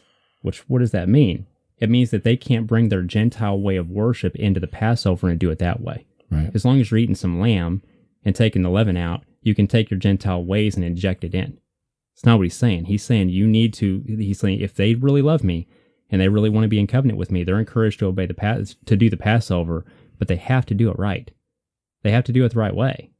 That doesn't mean that you can't have innocent traditions in how you do it. There are two rules that a tradition has to pass, biblically speaking. It can't override the command in Scripture, which means your tradition can't cancel out something he's commanded, and it can't add something from pagan worship practices that he prohibits, like in Deuteronomy chapter 12, verse 31. There are a lot of family traditions that you can have in church traditions that are completely innocent, so long as you don't try to add it to the word and say that it has to be done this way, so long as it doesn't cancel out the word, and so long as it doesn't add something that's abominable to him. Right? Essentially what he's saying here. Gentile should observe Passover. They've got to do it my way. They've got to do it my way. If they really love me, that's what they'll do. Essentially what he's saying. But my main highlight point here is that it's not a Jewish tradition. Passover is for everyone. Because ultimately, and this wasn't supposed to be a Passover discussion, but it's fine. I love Passover. Ultimately, Passover points to what? It wasn't just pointing back to the Red Sea and their liberation from Egypt. That whole event was pointing forward to Jesus. Is he just the Messiah for the Jew? No. He's the Messiah for all of us. He came to offer salvation to every single one of us. Passover is about all of us. So it's baffling to me why we would reject that. The Passover isn't just about the salvation of the 12 tribes from Egypt, which Egyptians came with them too. That's a side note. But it's pointing forward to our redemption from sin, from death, for everyone who believes. This Passover is very much should be an all-believer holiday. This isn't something that should just be for the Jewish people. It's for all of us. Right. So, rounding back, we learn from Daniel chapter 7, verse 25, that the goal of the Antichrist is to change the appointed times in the law, to refute the Most High by changing his appointed times in his law. Right? That would be what I would call the goal. I'm going to flip forward. I'm flipping everywhere. I told you we're going to be all over the place on this one because there's a lot of connections that I want to make. We're going to go to 2 Thessalonians chapter 2 to identify something else about the Antichrist that's very important before we look at how does this apply to us. And it's so easy to scroll right past it. Sorry again, those of you listening, if you hear some background talking, there's a Bible study going on in the other room from where we record, and we don't have a proper sound protected space. So you're just going to have to bear with us. You ready? I got to 2 Thessalonians. Did you say the chapter and verse? I did not hear you. I chapter 2. We're going to start reading at verse 3. Okay. Well, if you did say a question, I'm sorry. If you did, I didn't ask it. I was just waiting because I didn't hear it. Oh, I did say it. So I didn't know if you said it. But I said it. Oh, I just missed it. I'm sorry. Yeah, you missed it. That's okay. I think I'm only going to read up to probably to verse 8. We're going to start in verse 3. And it says this: "Let no one in any way deceive you, for it will not come unless the apostasy comes first, and the man of lawlessness is revealed, the son of destruction." He's talking about the Antichrist here. The future revelation, the future revealing of who the Antichrist is. In verse 4, who opposes and exalts himself above every so-called God or object of worship so that he takes his seat in the temple of God, displaying himself as being God. See the parallel with Daniel 7 there? Mm-hmm. Speaks against the Most High. Verse 5, do you not remember that while I was still with you, I was telling you these things? And you know what restrains him now, so that in his time he will be revealed. For the mystery of lawlessness, here's the key, the mystery of lawlessness is already at work. Only he who now restrains will do so until he is taken out of the way. Then that lawless one will be revealed, whom the Lord will slay with the breath of his mouth and bring to an end by the appearance of his coming. I'm going to stop there. I know it seems a little confusing, his wording there. And this isn't intended to be a prophecy discussion. But what he's saying here, he's talking about the Antichrist figure. He hasn't been revealed yet. He'll be revealed during the tribulation in the future. Mm-hmm. Okay? But he is talking about the spirit of Antichrist. Okay, so if the goal of the Antichrist is to change the appointed times in the law, right? That's what the physical Antichrist will do. The spirit of Antichrist has that same goal, right? Right. The spirit of Antichrist is essentially the movement of that goal, the movement of that agenda into practice. And what did Paul say? It's already underway. It's already at work. He's saying that 2,000 years ago when he wrote this letter, it was already active and at work in the world. And I believe he's saying it's already active and at work in the community of believers. Because who do you need to deceive? Does Satan need to deceive a pagan? Nope. No. Already done. Does he need to deceive an atheist? No. Already got them. If he wants to change God's ways, God's appointed time and law, who does he need to deceive to do it? Believers. He needs to weasel his way into the church, inject his spirit into the church, and get them to activate his agenda. His goal, which is changing the appointed times in the law. What's the implications of that? If it was active 2,000 years ago in Paul's day, what's the implications for us today? It's absolutely active today if it was then. And probably already made a lot more headway. If he was seeing evidence of it then, I think we can probably identify that a lot of work has been accomplished by the enemy. Mm-hmm. And that's where I come to the place where I want to highlight just a couple quotes from the church, from essentially the church. And this is where I'm gonna restrain myself a little bit and not dive too much in the weeds, but I need to show how this has been at play in the church. Right. Okay? So that we know what to avoid and what to be mindful of. First thing I want to do in doing that, I want to talk about a guy named Constantine for a second. Do you know who Constantine the Great was? Yes, but don't put me on the spot I'm not going to put you on the spot. You're good. Historically, yes, I know who he is. He was a Roman emperor who ruled in the early 4th century. And he is regarded by most Christian scholars as the first Christian emperor. Mm-hmm. Okay? And the reason they believe that is because, well, he kind of was, but he was very syncretized, just put it that way. Mm-hmm. Okay? His conversion story, supposedly, he was at war, and I believe it was the Battle of Milvian Bridge, I believe is when this supposedly occurred, and what he was a son, just putting this out there, you can research this, it's readily available. He was a sun god worshiper. That's what he worshipped, Sol Invictus, the venerable sun, the unconquerable sun, they called it. He worshipped the sun. Okay? And you're going to see there's a reason that's important. Allegedly, he claimed at the Battle of Milvian Bridge, and I believe it was in 312 AD, he supposedly saw a sign. And what he claimed was that he saw the sign of the cross in the sky, form in the sky with the sun that he worshipped. Okay? Right. And he believed this was the sign of Christ. And afterward, he had victory. Mm-hmm. And supposedly, that's when he became a Christian. And there's a lot of into the weed stuff. Right. There's a lot of politics going on at the time. Okay? but he adopted Christianity at that point. And most Christian scholars would tell you that this is where he became a full-blown Christian, right? He renounced his paganism, and he started essentially helping to lead the church in Rome. Right. There's a few problems with that, though. One of the biggest problems with that timeline is the Arch of Constantine. So the Arch of Constantine it's still there today. You can look it up. It's a big, massive stone arch with a lot of carvings on it. It's covered in carvings, right? And the Arch of Constantine was to commemorate that victory, the Battle of Milvian Bridge, and it was commemorated in 315 AD, 3 years later, full 3 years later. All the carvings all over this massive arch.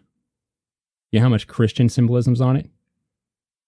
Probably close to 0, if not 0. 0.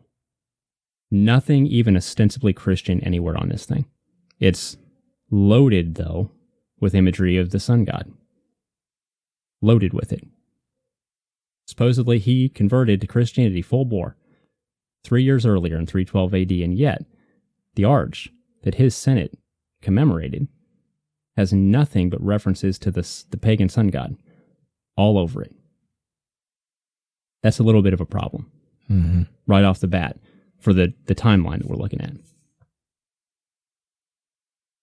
In 321 AD, he gives the Edict of Constantine. That's what it's called. And this is 9 years later. Okay. Okay, after he converted to Christianity. And he gives a law. And it says this, quote, "On the venerable day of the sun, let the magistrates and people residing in cities rest." Talking about Sunday. Essentially what he did, 9 years after converting to Christianity, passes a law that on the venerable... I don't know what caused that feedback. That was bad. My apologies. Weird. I can't hear it. Oh, yeah. I know you can. Oh, you can say weird that way you can pretend. Okay, sorry. On the venerable day of the sun, which is Sunday, he passes a law commanding that Sunday be a day of rest. And actually mandated that you work on the Saturday Sabbath, which is the biblical Sabbath. Mandated it.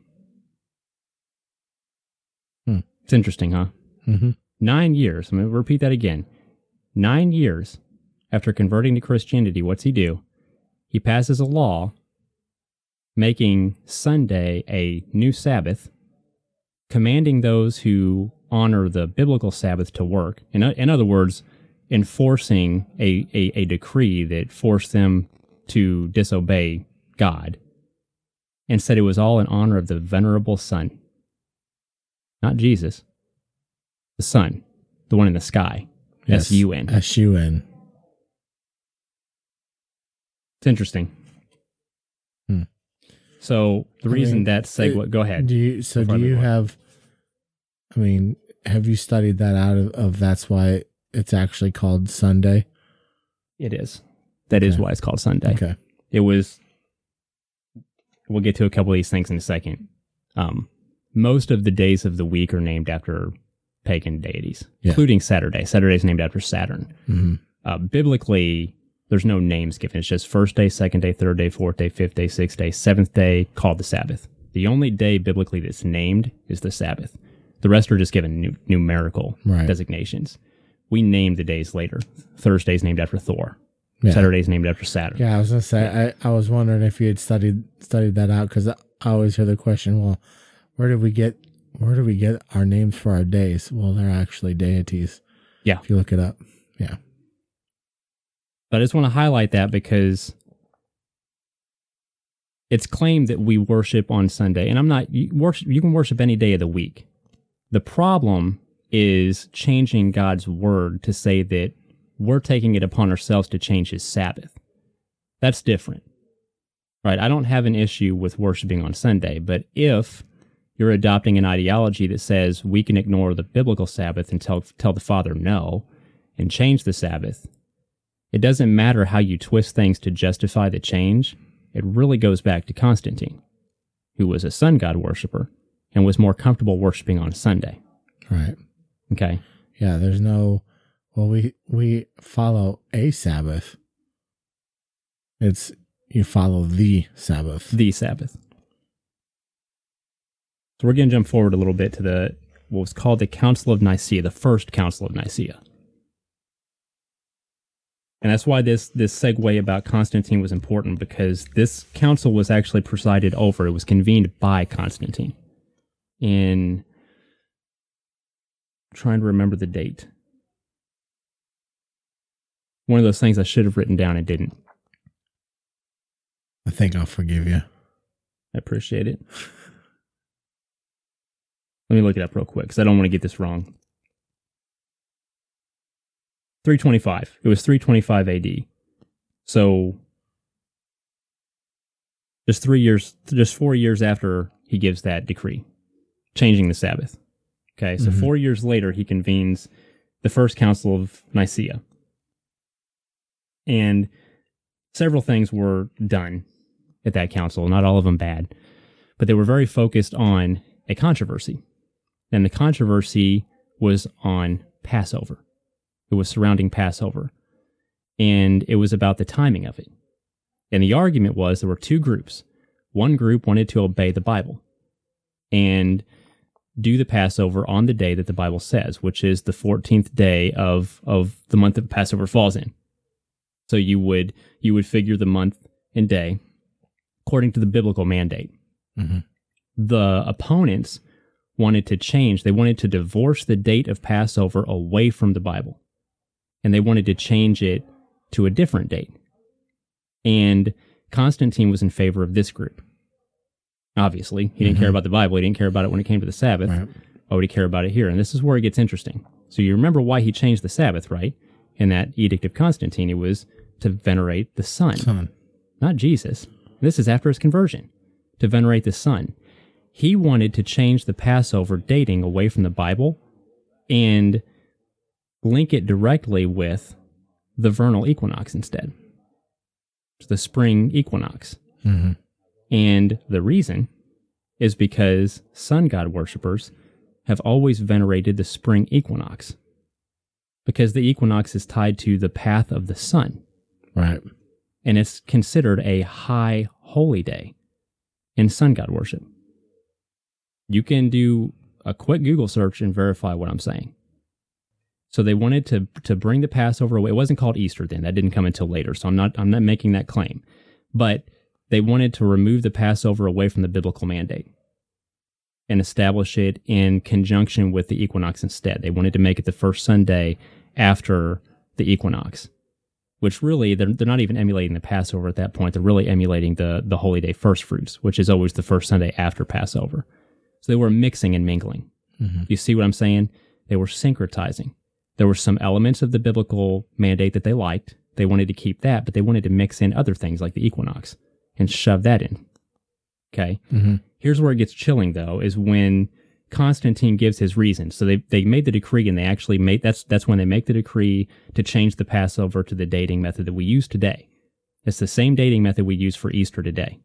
Okay? When he wrote his reason, Right. this is what he wrote. Okay, so and again, to reiterate, we say Easter today, but we're, in this sense, it was an edict to change Passover. Yes. Easter didn't come till later. Like little measures. Change the witness mark 2 degrees, then 2 degrees a couple centuries later. You keep changing the witness mark a little bit at a time. Mm-hmm. First thing you do is change the date. And remember what does Daniel say that the Antichrist spirit seeks to do? To change what? The appointed times. Change the appointed times. Shift them a little bit, right? Shift the timing. No big deal. Shift the name. No big deal. Shift the way we celebrate. No big deal. Century upon century upon century until now we come to a place where Easter, it doesn't even resemble Passover biblically. Right. Not even a little bit. Right. So in here, the first thing we're doing, he said, change appointed times and laws. Mm-hmm. And he put them in that order, and I find it, I don't know, prophetically funny, ironic, maybe something worth note that here we're changing times first and then the laws come later. Right. Yep. Still in increments, but the order in which we're doing it. And that's why I wanted to highlight that reference from Thessalonians, that what Paul saw at work then never stopped, never went away. It just kept chiseling away. We're going to see that as we look at these other quotes, because you'll see a progression. You'll see a progression of the heart condition. Okay, so this is the First Council of Nicaea, and this is Constantine in his own words as to why they can justify making this change. Quote, "It appeared an unworthy thing that in the celebration of this most holy feast we should follow the practice of the Jews, who have impiously defiled their hands with enormous sin, and are therefore deservedly afflicted with blindness of soul. Let us then have nothing in common with the detestable Jewish crowd, for we have received from our Savior a different way." End quote. No biblical justification. No, well, this is what happened when Jesus rose, so that's why we're changing it now. I hate the Jews. I don't want to worship the way they do. I don't even want to worship on the same day. That's why we're going to change it, because I hate Jews.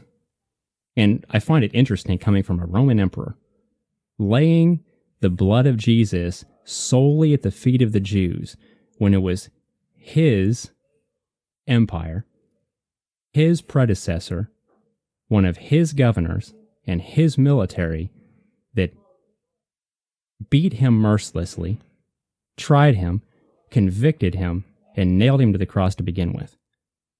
Do the bad Jewish leaders have guilt in that too? Absolutely yes. To act like the Roman Gentiles had nothing to do with it is just biblically ignorant. Biblically ignorant and stupidly bigoted. I can't word it strongly enough, and I don't feel bad about wording it that way. And I see this attitude among Christians today. The attitude that the Jews killed Jesus. I've heard that phrase, Christ killers. Hate to break it to you, Gentiles had a little bit to do with it too. And you want to be specific, every single one of us, unless we've lived our entire life perfect, had a hand in nailing him to the cross. Stop trying to blame those people to justify your anti-Semitism, because that's all it is. Mm-hmm. It's Jew hate, and it's disgusting, and no Christian doctrine should be built upon a foundation of Jew hate. None. But that's what we find here. We find that he changed Passover, convened a council, and led them to change Passover solely based upon his hatred of the Jews. And I can't help but think that Jew hatred had something to do with his edict of Constantine, criminalizing anyone who kept the Sabbath. Because who would primarily be keeping the Sabbath? Mostly Jews, right? It was a flimsy excuse to criminalize the Jews. Coming from somebody who Christian theology boasts about being the first Christian Roman emperor. What a blessing he was to us. Mm. So moving on from there, we come to the Council of Laodicea. And it was in the 360s AD. There's a little bit of disagreement on the precise timing of this council and who exactly convened it. But it's pretty well accepted that it was Constantine's son and successor that actually convened this. And it's interesting because it seems like what Constantine, his father, started, he brought to fruition, carried along a little bit further. Right. And again, it's another council where several things were accomplished there. There's one thing in particular that I want to highlight, and you'll see why when we get to the end of this. And it's in canon number 29 of the decisions they made at that council. And it says this: Christians must not Judaize. Judaize means, by the way, it's just a derogatory term for doing things the way the Jews do.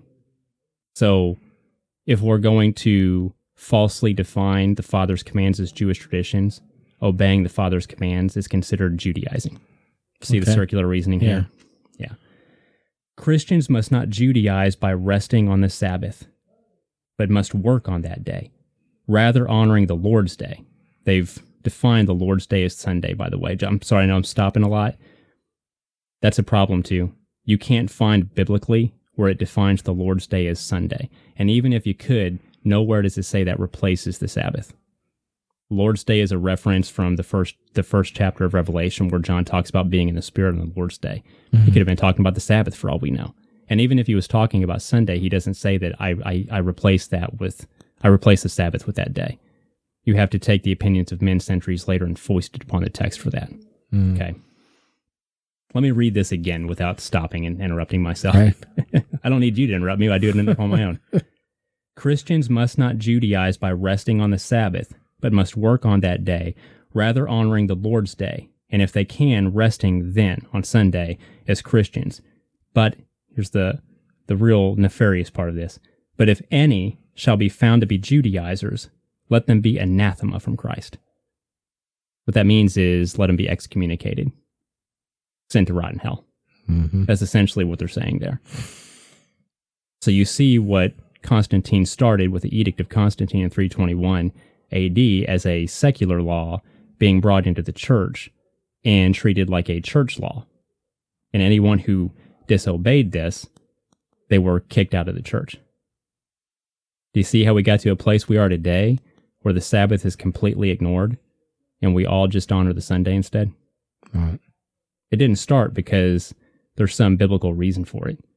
It started because these early church councils, who were wildly anti-Semitic, decided they didn't want anything in common with Jews. So we had to create something new.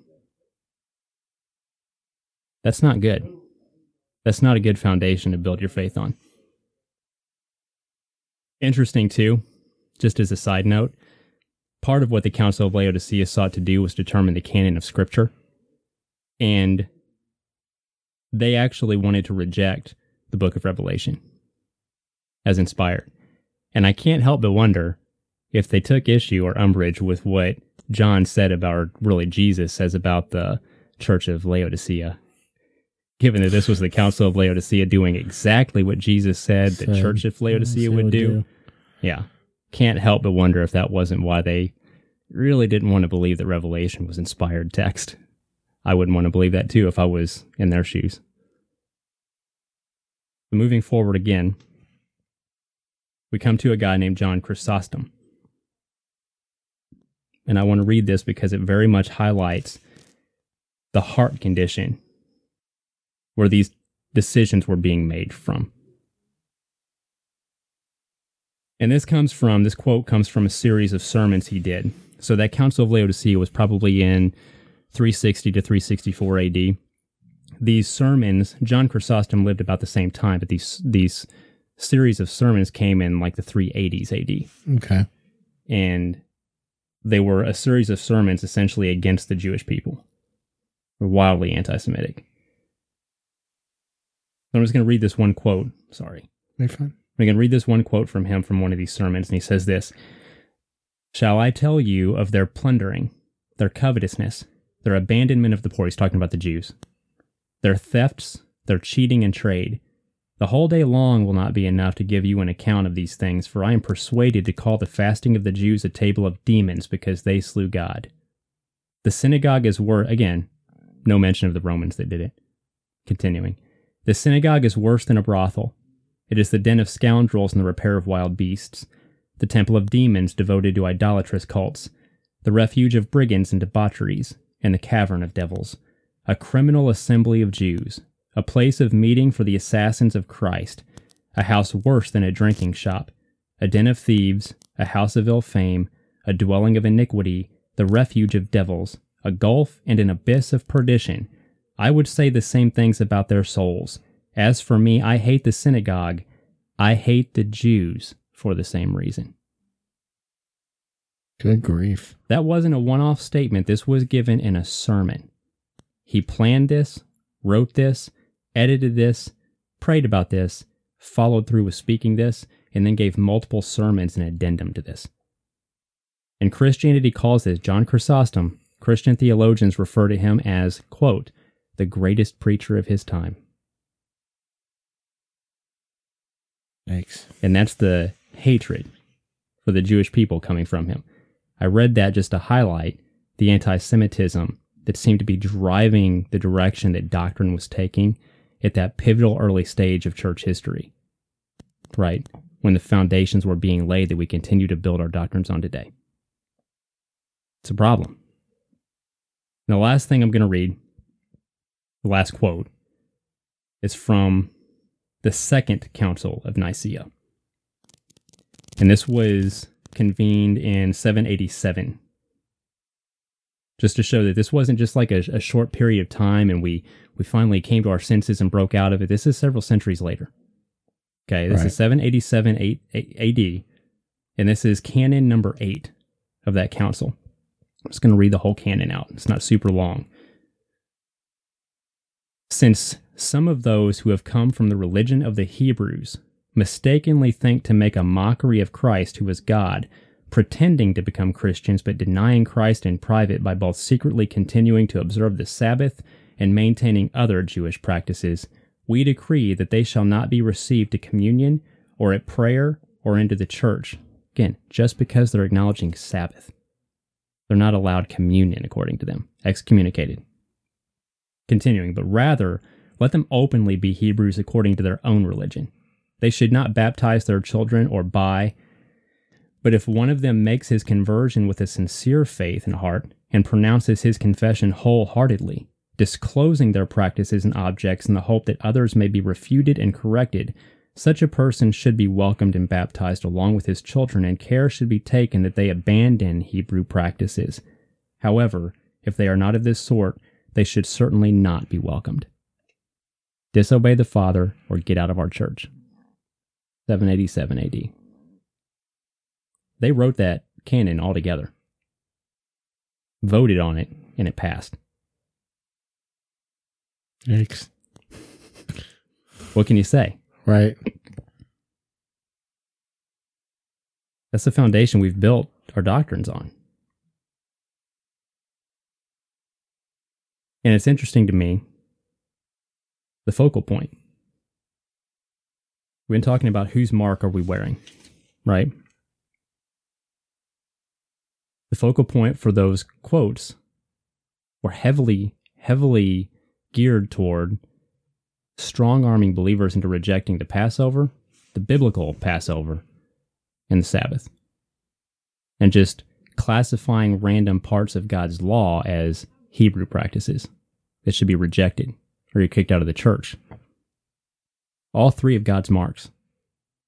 All three of the things that God strongly calls a mark upon those who follow after him, the early church attacked. And what are we told by Daniel that the spirit of the Antichrist seeks to do? Change the appointed times and laws. We define it as Jewish tradition, right? Mm-hmm. An easy way to accomplish that. Build some bigotry, build some Jew hate, convince people that these practices are Jewish things, therefore you can't do that because you hate the Jews too much. It's disturbing. And where's it led? Led to increasing degrees of syncretism, right? Right. Which is directly in conflict with Deuteronomy chapter 12, verse 31, but that's one of God's laws. It's Jewish tradition. We don't have to worry about it. The more you classify God's ways as just Jewish things, the more you can excuse disobeying him and incorporating that into your worship practices. I'm trying to hold myself back from telling you what your conclusion should be, right? Right. I'm not making this stuff up. I'm showing you what the Father says, and I'm showing you what the men we revere say. And they're in conflict. Right. The Father is in conflict with these men that we revere so highly. Right.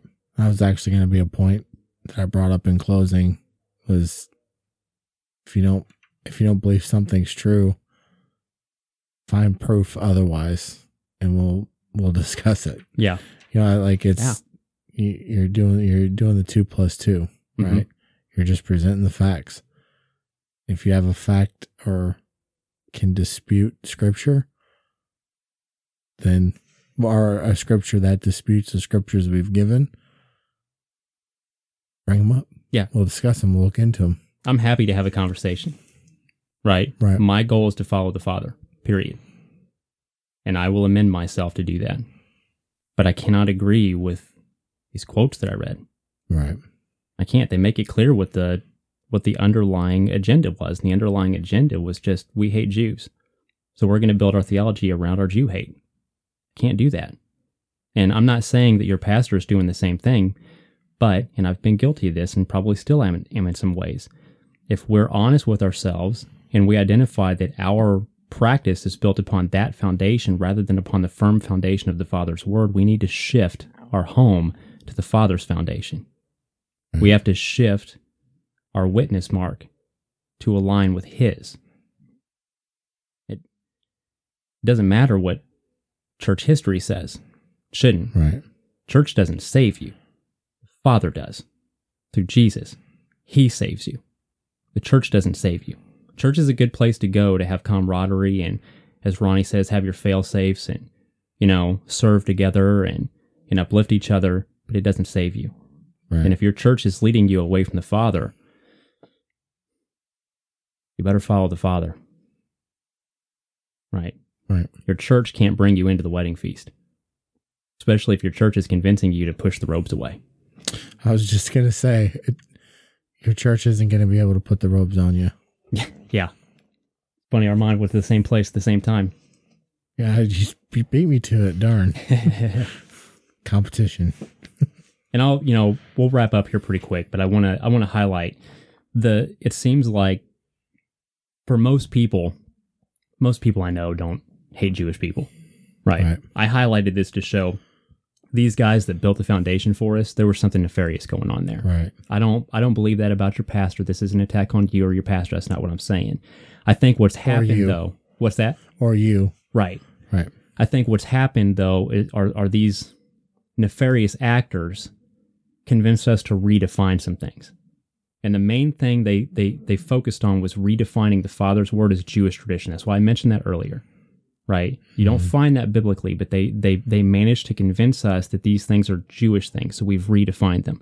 Do you know what assumptive language is? It's when you make assumptions. Yeah, it's when you... Based upon what somebody says, not what they do. Correct. Yeah, in this context, it's you take a definition that may not be accurate, that's outside of the context, and you apply your counter-contextual definition upon the text. Mm-hmm. And then you read the text based upon your definition, which leads you to a false conclusion. Okay, when you don't allow the text and the context to define itself, I'm talking about the Bible here, when you don't allow the Father's Word to define itself, and you take external definitions and apply it, you come to a false conclusion. Right. Okay. I'm going to play a little bit of a game with you. I hope I get this right. I don't have it written down. Okay. But it's a game they play in science classes a lot to kind of highlight how quickly this can happen when you shift a definition and it leads you to a false conclusion. Right. So I'm going to ask you a couple questions, and I just want very simple yes/no answers. Okay. Okay. Don't think about it too hard. Okay. You might ruin it because you're a smart guy. I'm worried about you ruining this because you're intelligent and you might see through this, and a lot of people won't. So, well, that's kind of you to say. Well, yeah, you're welcome. Do you believe that cats have 9 tails? No. No. Really? You don't believe a cat has 9 tails? No. No, okay. I think I can prove you wrong. Because I do. Okay. And I think I can prove you wrong. Okay. Can we at least, let's establish a baseline. Okay, foundation. Can we both agree that no cat has 8 tails? You said 9 tails. But I'm establishing a baseline, though, because I don't believe cats have 8 tails. Can we agree that no cat has 8 tails? Yes or no? No. We can't agree. So you think cats have 8 tails? No. No. So no cat has 8 tails? Yes. Yes. Okay. No cat has 8 tails. We agree. Don't overthink. I can see it in your eyes. You're overthinking this. You don't believe cats have 9 tails. I do. Okay. I'm getting us to agree that no cat has 8 tails. Right. Okay. Okay. We agree. Yes. Okay. Pretend I'm handing you 2 boxes. Okay. Okay. The box in your one hand has 1 cat. Okay. The other box has no cats. Okay. Has no cat in that box. Okay. How many tails does that cat have in the box? 1. 1 tail. So how many tails are in that box? 1. Okay. How many tails are in this box? 0. 0. No cat. Interesting. So no cat has. I can't tell if you're like trying to figure out like. Okay, sorry. Go ahead. No, you're going. good. Keep going. No, go ahead. What were you gonna say? I'm like, I can't understand if like you're like trying to think through the wording of the wording of what we're trying to get through, or if you're like really like you're saying interesting. I didn't expect you to say that. Like, You want my honest response to that? I'm doing a little bit of both. okay, this is fun. People are getting to know us. Yeah. So, would it be accurate to say then that that cat in that box has one more tail than that box has? Yes. Yes. And no cat has 8 tails. Right. So 1 plus 8 is 9, because no cat has 8 tails. No Right. cat's in that box. Right.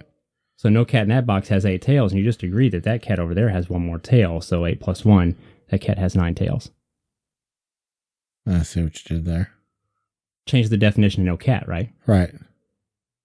That's how assumptive language works. And that's how quickly it can happen. Right? Right. And it so quickly leads you to a false conclusion. Right? At some point in that conversation, I changed the definition of no cat. No cat went from being 0 cats to being a cat named no cat, which led us to add tails, create 9 tails. Clearly nonsense. Right? Right. It's clearly nonsense, clearly wrong, but based upon assumptive language of definition, that's the conclusion it led us to. Right. And Christianity does the same. Christian theology does the same with Scripture.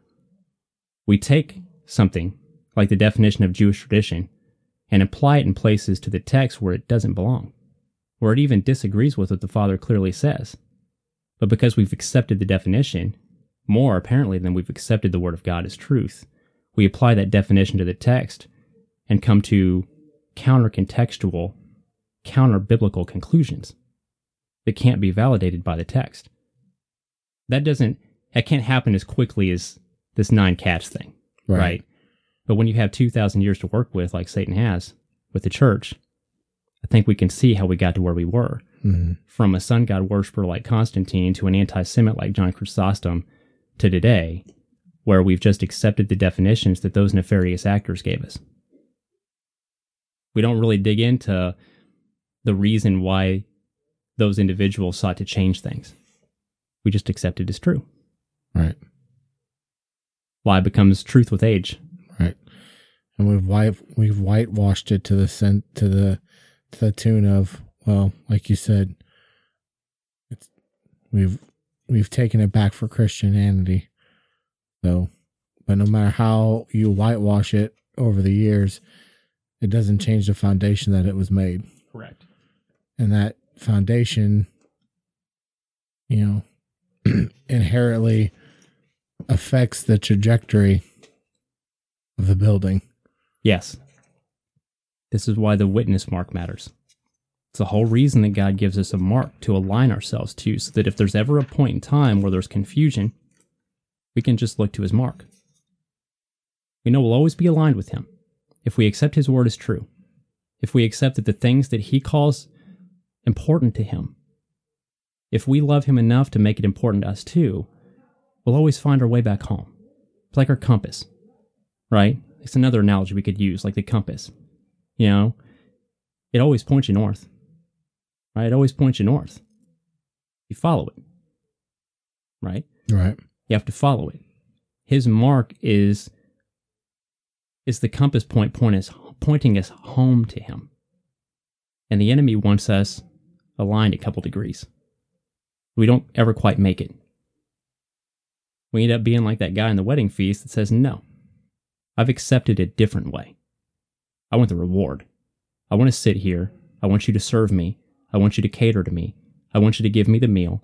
And I want you to give me eternal life. But I don't want to do things your way. We can't have that attitude with him. Right? Right. And I think we need to show in our life now that we're willing to hear his call and respond to it. I'm not saying that you're damned if you don't agree with what I'm presenting here. It's not what I'm saying. I'm saying to take it up with God. right? Do your own research. Test it against his word, first and foremost. Pray about it. And seek after him, right? Right. We need to at least show that we're willing to hear his call and not be like that first group that when he called, they went off to their own way. They didn't even want to show up. We don't want to be like the guy that when we get there, we're filthy and unwilling to change because our traditions have become like our God and our church has become like our Savior when it all should have always been about him. Does that make sense? Mm-hmm. So I want to go back before I close this out to Revelation chapter 13. I said we'd return to that to read the context a little bit there. And it kind of drives this whole point home. And we're going to back up from, we read verse 16. We're going to start in verse 11. Okay. You ready? Yep. Then I saw another beast.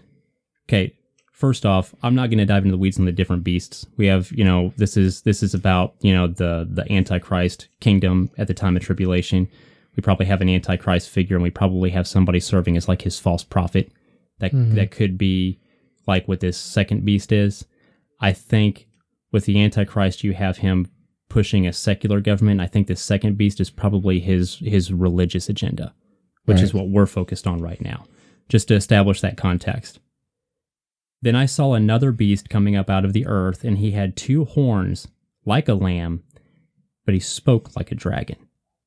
He exercises all the authority of the first beast in his presence, and he makes the earth and those who dwell in it to worship the first beast whose fatal wound was healed. It performs great signs, and I'm going to stop there. It goes on it talks about the signs and wonders that he's able to emulate and how it leads to the mark of the beast.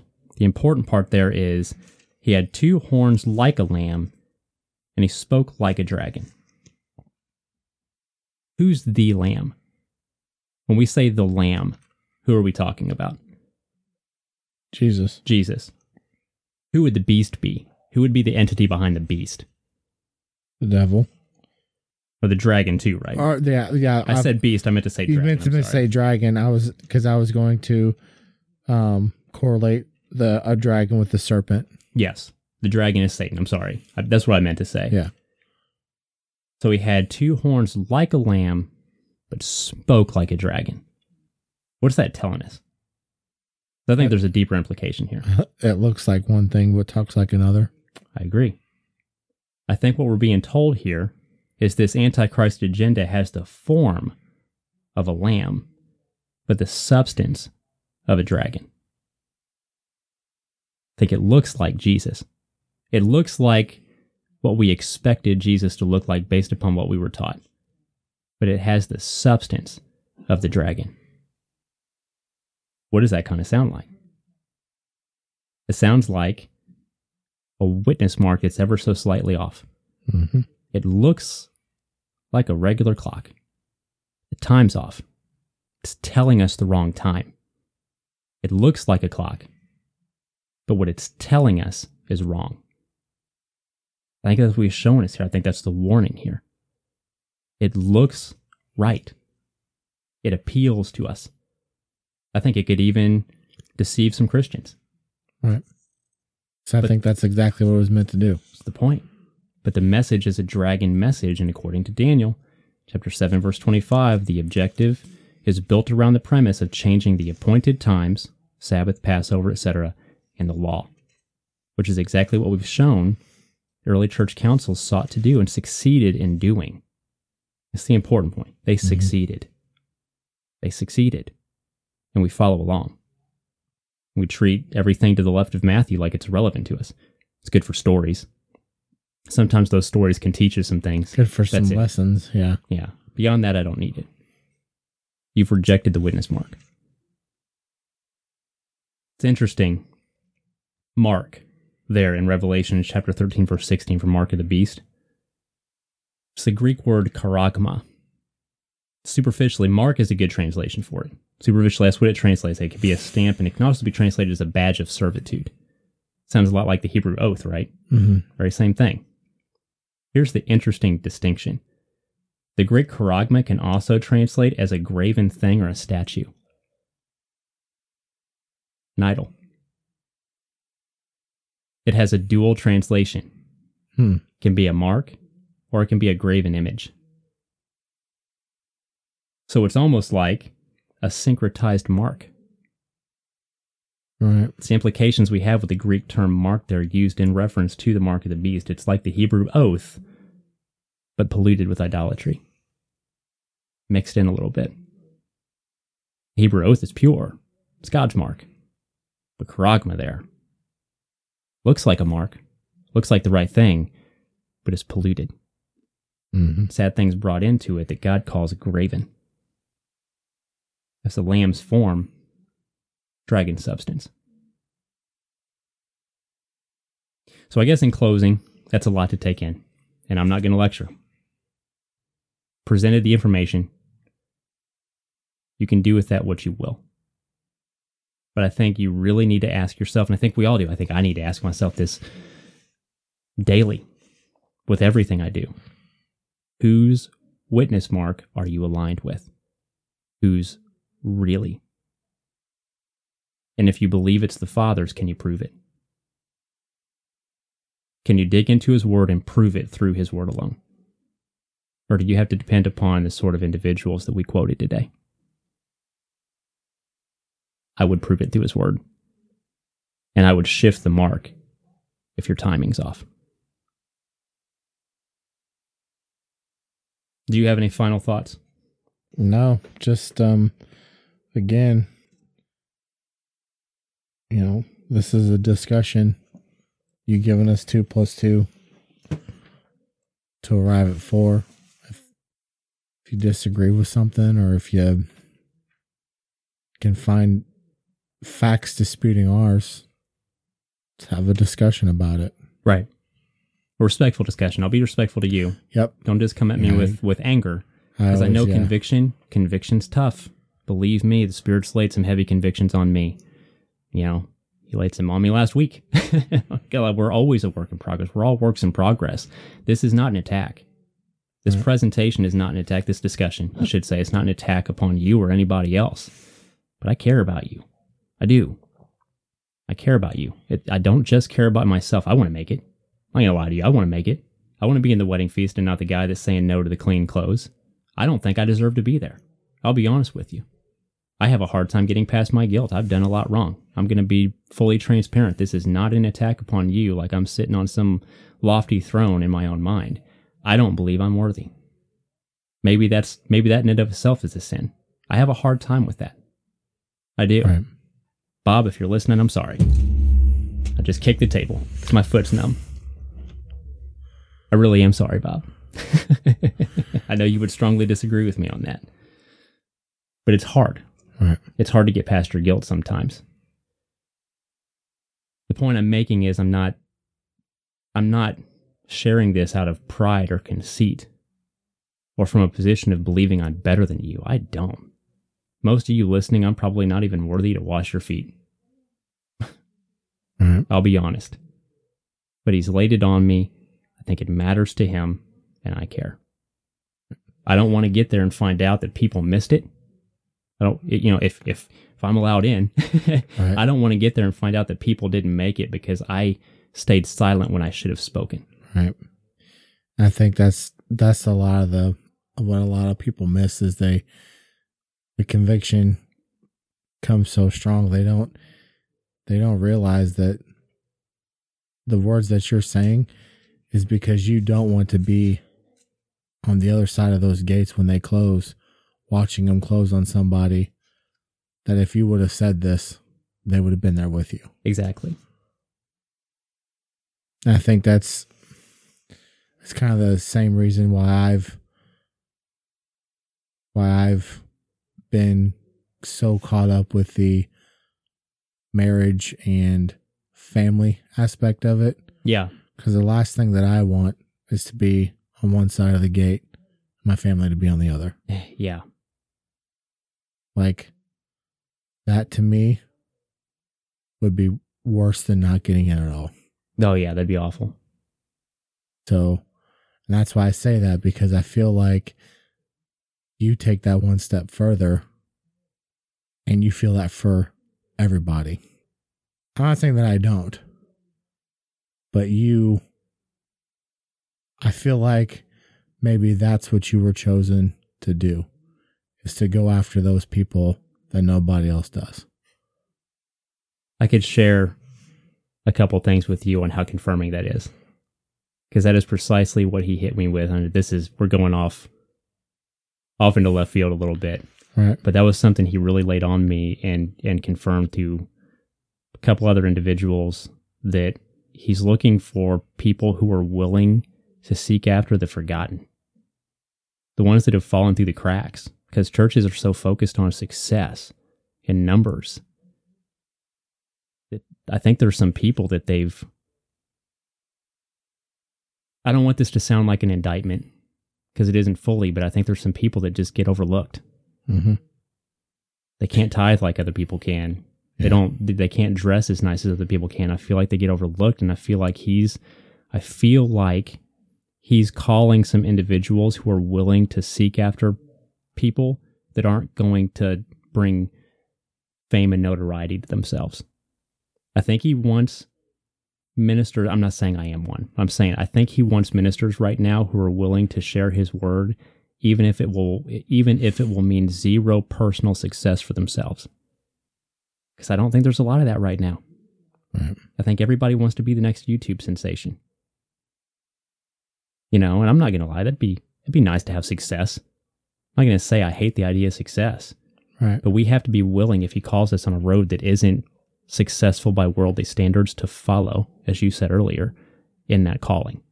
We need to respond to that call and follow, because those people matter too. God isn't a numbers game God. He cares about individuals. The idea of relationship doesn't imply numbers, right? He doesn't want a cloud of people so he can say, look at how many people I have. He cares about an individual relationship with every single one of them, right? He's the God that says he leaves 99 in safety. He leaves them in a place of safety for context, but he leaves the 99 to rove and roam across the countryside seeking that one that was lost. Because bragging about 99 isn't enough for him. Because he wants that one. He's unwilling to lose one. And it's not about bragging about 100. It's about he is afraid of that one being lost. And we have to have that same heart. And that's what this is about. This isn't about me boasting or pointing the finger at you. This is about me seeing an ox in the mud and having a heart to pull the ox out, even if I get kicked a few times in the process, right? Because I'm more concerned with your well-being than with my own. That's where he wants us to be. And I wasn't that guy. That's a radical change for me. Because there was a time where if I'm being honest, I probably didn't care. Said I did, thought I did, emotionally I didn't. Right. It's just different. We need to get to that place. Sorry, that was a tangent. That went off. It's all right. That went off into the weeds a little bit. That's okay though.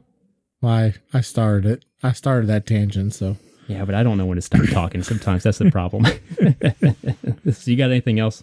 Nope. I just want to read, to close this out, Joshua chapter 24, verses 22 through 23, and it says this: Joshua said to the people, "You are witnesses against yourselves that you have chosen for yourselves Yahweh to serve him." And they said, "We are witnesses." "Now therefore," Joshua said, "put away the foreign gods which are in your midst, and incline your hearts to Yahweh, the God of Israel." This needs to be our proclamation. Joshua had it right. This isn't just a story. He had it right. But that proclamation needs to be more than just lip service.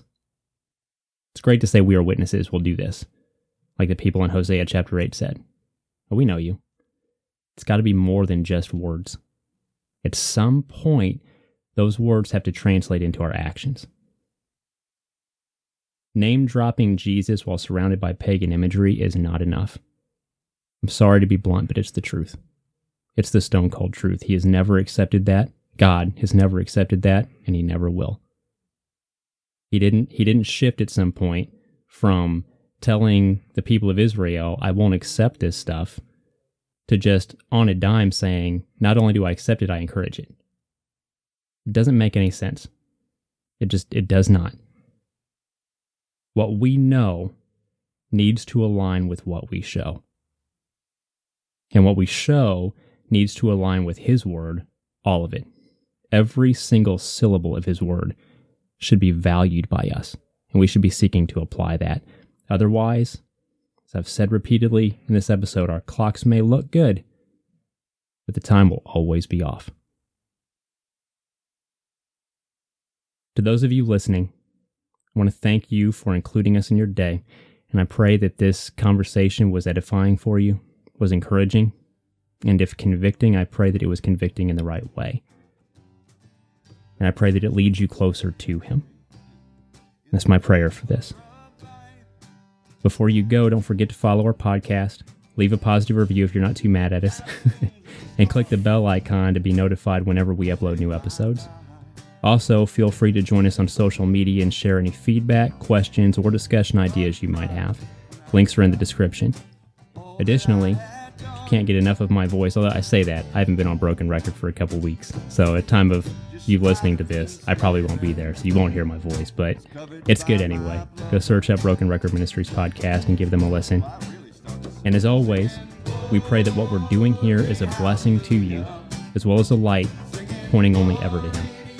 This has been that Philly Faith Podcast, encouraging you to keep your feet steady upon the path, keep your eyes fixed on Jesus, and pursue that Philly faith. Until next time, shalom. God bless. Singing glory, hallelujah. Singing glory, amen. Singing glory.